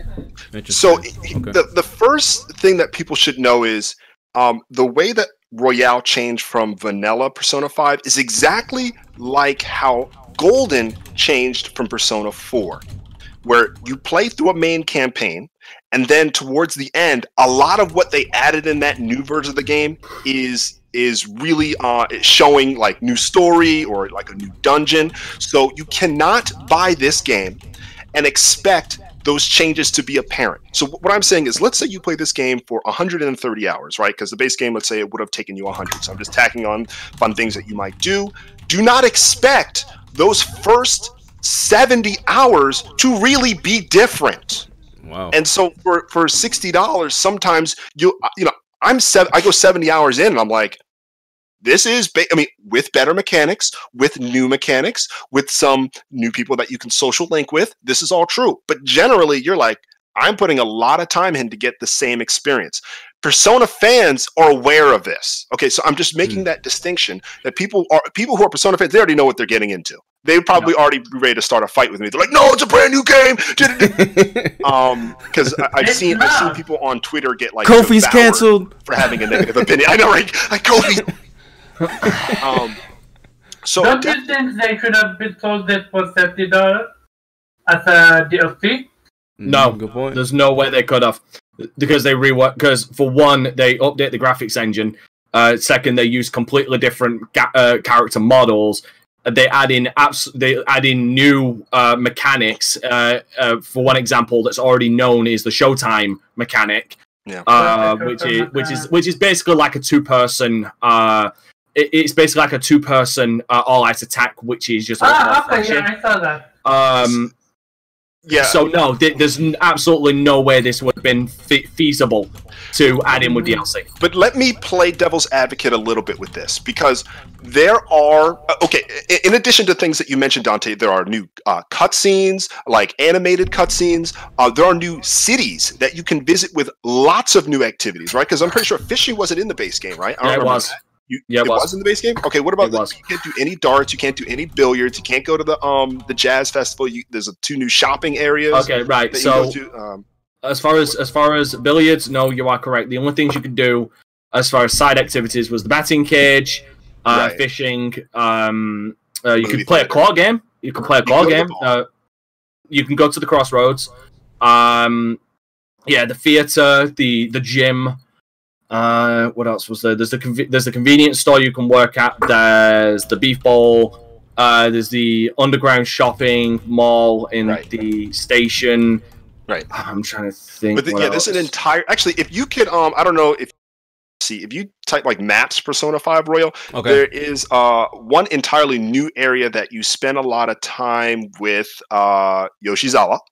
Who is great, by the way. I find her to be very charming, very determined character. And I'm sure you've seen some trailers advertising her. Persona are really cool. Wait, I'm trying to think. Should I say that? No, I probably won't say that. Put it in chat. No, put it in Discord for me, and I'll have a look, and I'll tell you if it's good enough to go. Yeah. So Slow-Mo's asking, can I use my relationship in a pretty much? Can you use a previous save, or is it completely different? No, a previous save will give you a lot of benefits in your cross save, but it's not going to save any progress. Anything that you did is dropped. Okay, so here was the thing that I want to play devil's advocate with. We've seen other developers re-release a game and tell you, yes, this file is not compatible, but we're not going to charge you $60 for a brand new game. And you guys probably know what I'm talking about. It's not a JRPG, but Divinity Original Sin 2. They have a definitive edition of the game that you cannot cross-save file for, but if you already owned it on PC, you don't have to buy it again. And so some people who don't know how Atlas do their games is going to be frustrated because they see more value in what they did with Divinity Original Sin over at Larian. So I'm just bringing that to awareness. For me, I still think that the mechanics that they fixed, for example, exploring dungeons, I used to hate the fact that you couldn't choose where you wanted to hide in certain situations. You'd either be forced to attack an enemy or you wouldn't have an option. That used to piss me off. It felt broken. To be honest, felt broken to me. Completely fixed that now. Now you can choose to go past an enemy, you can sneak, and that the tactics of who you want to fight is much better. Exploring the underground subway is more fleshed out. There is Mementos. Say again? Yeah, the Mementos. Mementos is more fleshed out. A character named Jose gives you incentives to stay in Mementos longer and cash in on tokens that can bring you things like skill cards that can change, skills from Persona or add skills. That's right. Or you could get more money, you can get more experience, or you can get more. That wasn't something that was an issue in vanilla. Like that, getting more money wasn't an issue in vanilla because I personally figured out a way to get a lot of money, and like it did take building up a confidant, but there was an easy way to get it, and that's use Memento as basically a piggy bank and take, if you're like fighting multiple enemies, like 2 or 3 enemies, take out all but one enemy and then exploit the whole holding them up for more money and then keep downing them for money. Like getting money in the original was not difficult. Like if you play your cards right and you could grind the time, you could end up with like 2 million by the end of your very first playthrough. Or you could use the flute, or you could use flute. And I see Diglonius Games is asking, you can still use the flu. They make it easier. They make it easier actually because in the calendar they actually mark fucking flu days and heat waves. Yep. There's just a lot of like convenient things that they set up for you. If you're going through, if you're trying to increase somebody's relationship really quickly, now they have a quick hit so that the next level for somebody that you might want to talk to, like what's his name, Mishima. Is it Mishima? Yeah. Wait. Hold on. Wait. Are you telling me that they've actually got a bar that they've now got a physical bar that tells you when how close you are to next ranking up that confidant? No, they do not have that. But like, if you were to hit the touchpad, it will pop up like this is the next person that is available today that you could go talk to today, and that's amazing. So basically, it tells you who is available at night to level up, and that's another thing as well. Yeah. So no, that did they fix that? Because luck was a huge issue for me. No, it wasn't a luck thing, but a lot of the schedule were really awful. No. What I'm talking about is you need a lot of luck to be able to interact with Futaba. Not Futaba, one of the girls. No, it's not luck. It's not luck. They all do have a schedule where they are cut-off dates, but it also comes down to if you have the social stats to be able to actually interact with them, which was one thing that I honestly. There is a I think it's luck, not luck in the sense of you're lucky or not lucky, but there is a stat, luck stat. Oh, if luck you don't stat. have enough of it, you can't talk with one of It the isn't a girls. luck. There is no luck stat. It's knowledge, guts, charm, proficiency, and what was Confidence. no, not confidence. Courage, whatever. I don't know. No, that was guts. That was guts. There's Okay, there's they five call of them. it There's guts? 5 points. They call it So guts. then I think Really? maybe It's knowledge. Yeah. Knowledge, guts, charm, proficiency, and there's a fucking fifth one that I just can't remember, but it isn't luck. It isn't luck. Knowledge. Knowledge. I already just said knowledge. Yeah, knowledge, guts, Persona. charm, proficiency. There's a fifth one. I can't remember. Can't remember its fucking name. I don't know. But no, luck. you said luck charm. isn't. Yeah, luck isn't a stat. Why don't you just look this up? No, Kofi? you're right. It's not luck. No, luck is something that is tied to personas themselves. Like luck I is. thought that's what you needed. Like I needed to talk with that girl with the bike. You know her. Yeah, Makoto. Yeah, You like needed I don't know what you guts. call it. Kindness, maybe. That was it. It was Oh, kindness. yes, find it. Yeah. Yeah, that bitch. I remember I needed to do so many things for that. Oh, you were gonna piss off a lot of people calling Makoto a bitch. How dare you? No, I love her. I love her. I was gonna say I tried to but not. I hate the kindness shit. But no, like that was something that was slightly annoying. But on a New Game Plus, I realized I found something out that made me question the fuck was I doing in my first playthrough, and that was that the fortune teller can help boost your stats faster, and you can also use her to raise a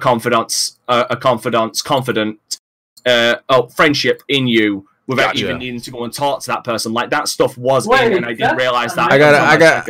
I gotta cut in real quick, man. The chat is demanding you to switch game topics, Kofi. Okay. Next game is... Oh, one last thing I do have to add for Persona 5.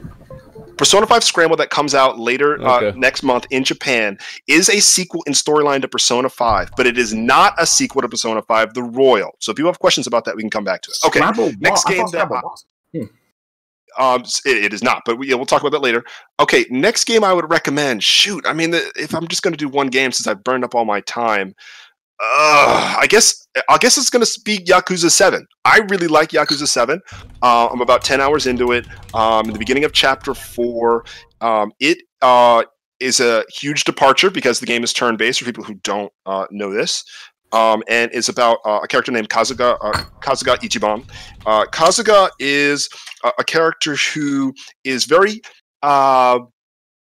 unique in that the developers of the game are playing on the stereotype of what typical turn-based characters from old school JRPGs were inspired by. Like, oh, I want to go out and be the hero. But he's in this grounded world where everybody around him doesn't really understand. Like, they would be us. Like, it would be like FC if I walked up to you and I'm like, I don't know what I want to do with my life, but I want to be famous and I want to be super strong and nice to people. You're like, I don't know what the heck you talking about, but you're a nice guy, so I guess I can help you. And No, that it'd be like I'm gonna call the DEA or the cops on you because you definitely need to get drug tested.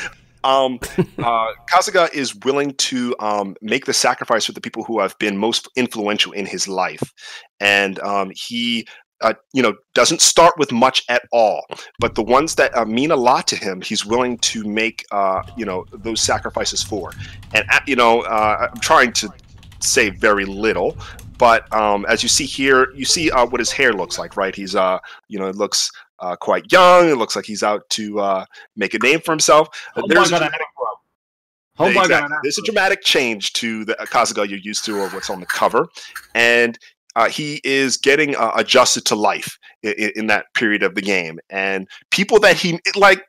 I want to say so much more about the game.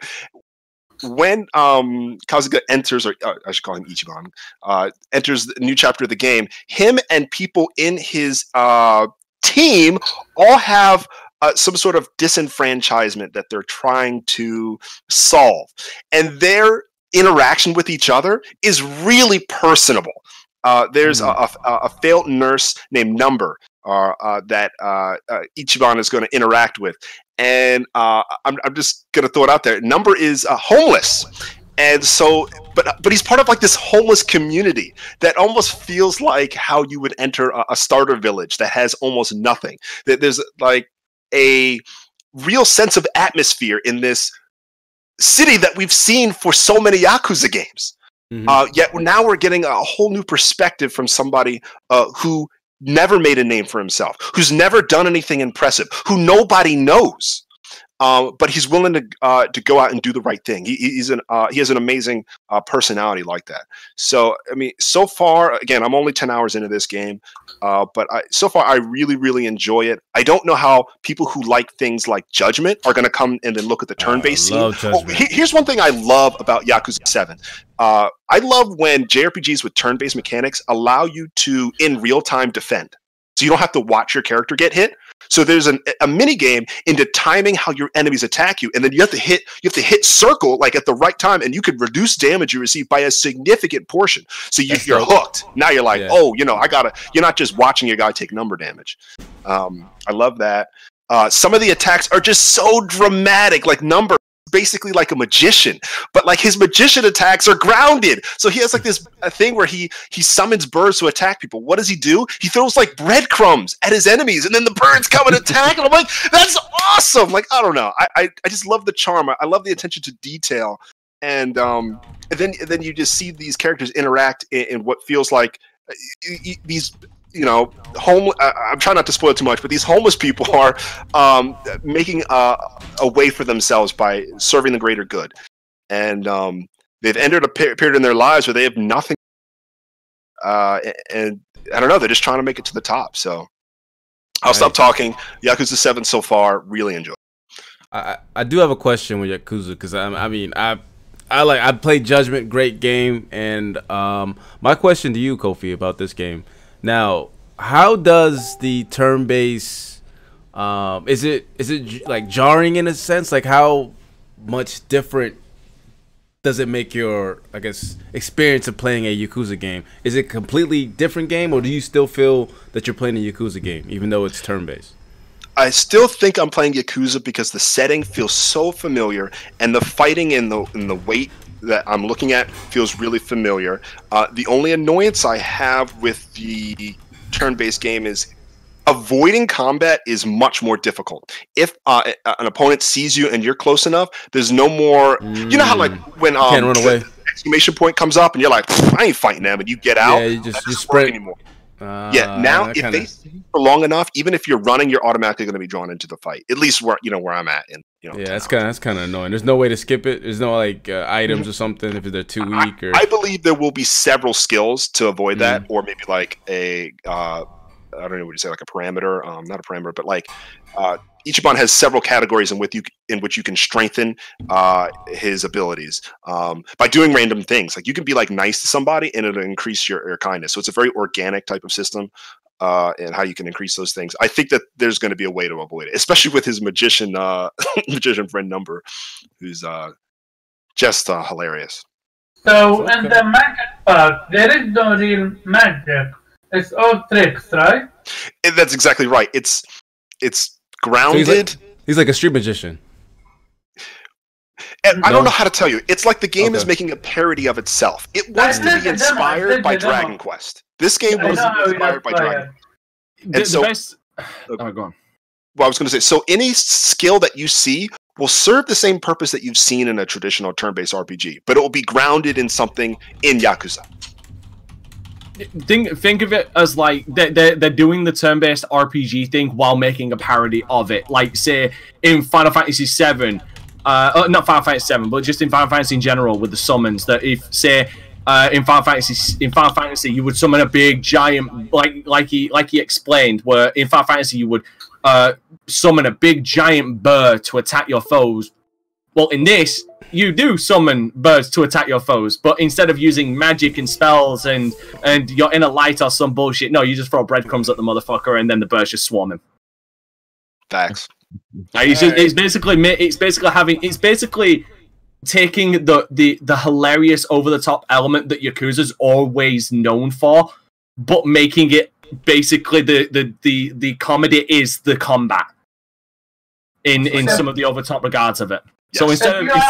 instead of the over the top aspect of literally lifting a motherfucker over your head and then pile driving him into the ground, instead now you're throwing fucking breadcrumbs at him to make birds attack him.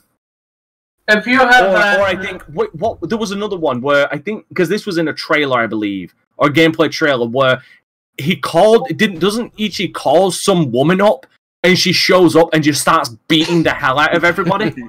Yeah. Yeah. Sorry. if you have like a Japanese account, you can actually play the demo of Yakuza 7. That's right. I did, and it's fun. Even though I understood nothing. I was able to summon, and then out of nowhere I was not able to summon anymore. I don't know what happened.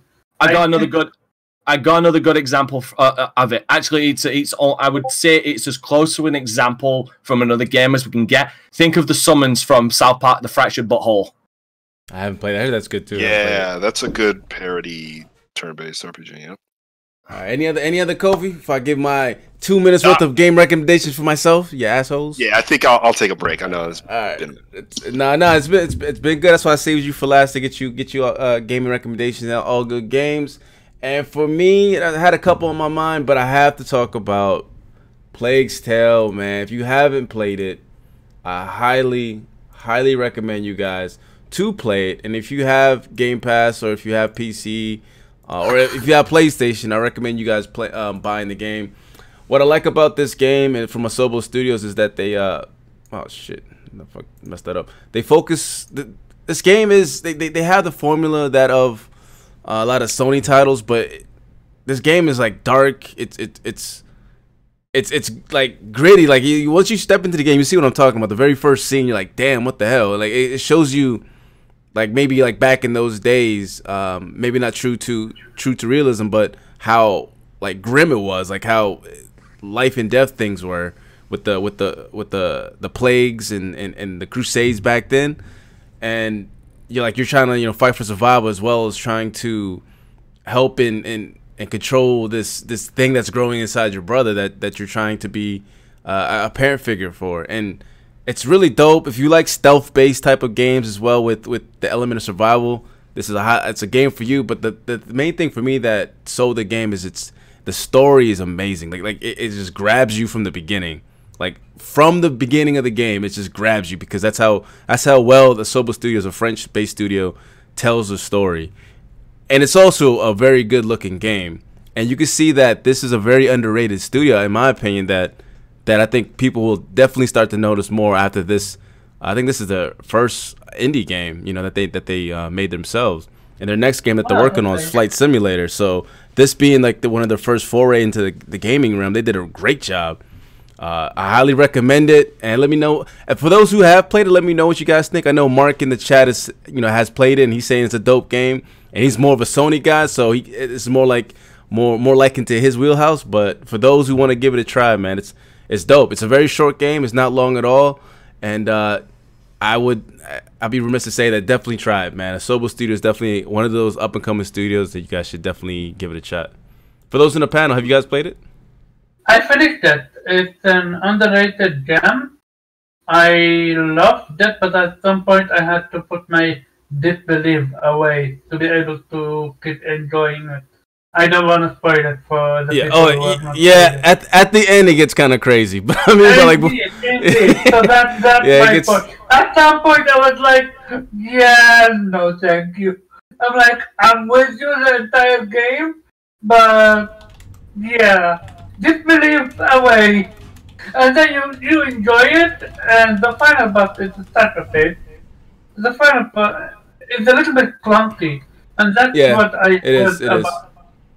And I'm going to be honest, and it's not really a knock on an indie game, but you're going to realize very fast that it is an indie game. You don't expect any interaction with the environment on a huge scale. But I love the game, but I don't want people to think to come expecting way more than what it is. But it's really a nice game. Give it a Give it a try. You will love it. It's a good game, man. It's a short game. It's on Game Pass. I think EA Access is what I got it on. If you have the subscription service for that, it's free. And I think on Steam it's like $40. So it's a good game. You'll see what I'm talking about. Not every game has to be AAA, and you can tell it has some limitations. But the story is riveting. The gameplay is solid, and the pacing is pretty good. So overall, the game is a looker. It's not ugly at all. The controls can be clunky, but again, just try it out. Let me know what you guys thinking, and that's pretty much it for my game recommendations. Plague's Tale, definitely give it a shot. And I think that's it, man. That is Vitamin G Gaming Podcast as we talk about game recommendations. I think we're gonna do this week 2 and week 4. That way we have spaces for topics, and if any major news comes, we'll just flip it around. So anyway, I'm gonna go to our closing. Dante Crisis, man, set this off, man. I appreciate you again for doing the intro. Now I'll do the outro, my guy. Alright, what's up, everybody? My name's Dante Crisis. You can find me at Dante Crisis on YouTube. You can also find me at The Real Vanilla Ice, baby, on Twitter. You can find me... you can find me at Dante Crisis on Twitter. You can find me at Dante Crisis on Twitch and Mixer as well. I'm currently doing a playthrough. I'm currently recording a playthrough on the weekends of Black Mesa, and iNinja is going to be started this weekend. Someone kicking that dog again. It always seems to happen when I'm doing my outro. The dog just seems to start getting kicked. He hates people leaving the door. He just attacks them for some reason. Yeah, I'm also doing a playthrough of. I'm starting a playthrough today for me of Super Mario RPG. Born in Tuesday, Wednesday. I don't know what I'm playing because I'm still on the fence on whether someone's going to get back to me to do Gears of War 4 on Insane, because I'd love to get that done. Thursday, I'm going through Chrono Trigger at the moment, and on Fridays, because thanks Karma, I'm playing Dragon Ball Z Kakarot as well. Definitely, that's what's up. And my guy, salute to More Cloud Tech USA, awesome podcast, and Mark Woodland. Great stream, guys. Really enjoyed this Persona edition. God damn it, Kofi and Dante. All right, with that, Omar, man, do your outro. Yeah, you're going to hate it. I might actually pick up Persona 5 all over again. After this I'll talk with Persona. Hey, I love that game. I just became a little bit too much Persona. I was playing the game, I was watching the game, and was like, yeah, a little bit too much. Yeah, you can find me at Saraband.podcast. Thank you for having me. Hit that like button and shout out to the panel. Definitely. I think you guys convinced Slow-Mo to get the game now, so I guess you guys got one converted weeb. Hey, fuck it, I'm happy. Let's go, Reggie, my dude, man. Where people can find you? As always, guys, it's been a blast having fun. You can find me Reggie at myspace.com. I am currently holding a contest to see who will be on my top 8. So just hit me up in my AOL email address at mariosgreat.aol.com. You're a fucking idiot, bro. And the chat, just like I said, man, make sure you guys sub to my guy Dante Crisis. He does his thing. I think he just 863 subs and counting. Let's get this man to 1,000. Let's do it, man. At least for the people that's been already on this show. Give support to the panel, man. Definitely sub to my guy's channel. And let's go to Pharaoh, my dude. Where people can find you. Hey, it's your boy Pharaoh. You can find PSN and Xbox at Bizarre5000 and on Twitter at PharaohBizarre. Yes, sir. Yes, sir. And my guy Nubs, where people can find you. Yep, you can find me on Twitter and Instagram at Jubei Sensei,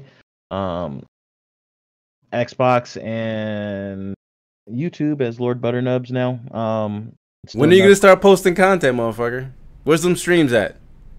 You know what? I was actually streaming. Well, I wasn't streaming. I'm working on a video. So okay, man. Definitely let me know so I could shout it out and retweet it, man. I go watch it.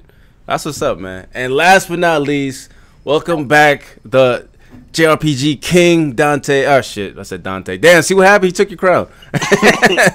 Kofi, my guy, welcome back, brother. where people can find you. Guys, you can find me at creative_Kofi on Twitter. You can find me on Saturdays with Bloody Knuckles doing anime podcast streaming. Finally back, Bloody. Shout out to you, man, if you're listening, and the rest of the team there. But definitely follow me on Twitter. I'm all about trying to connect people with great Japanese games that are going to be coming out this year that I have already played last year, and of course all PlayStation things in between. So yeah. Yes, sir. And you already know what the deal is. This is your boy FC Violent. If you guys are new, smack that like button. Sorry, I completely forgot. People were subscribing to my other channel accidentally, not my main one. Also, you can find Kofi on PlayStation and PSN at the real Weebster please stand up. There it is. My bad. Yeah, that's the wrong YouTube channel. Dante, put your real one on there, man. I was like 289. Like, what the hell? I thought you was at 8 something. But anyway, yes. So I first want to thank the chat, man. Appreciate you guys, the Colonius Gangs, Mark Woodland, someone backslash Verge Brizzle, and of course our Patreon members, man. Salute to you guys. This is FC Violence. Subscribe if you're new. Karate, tap that like button. We'll see you next week on Vitamin G Gaming Podcast. Be easy and remember, keep it gaming. We out of here. Peace. Later. Oh, that was fun.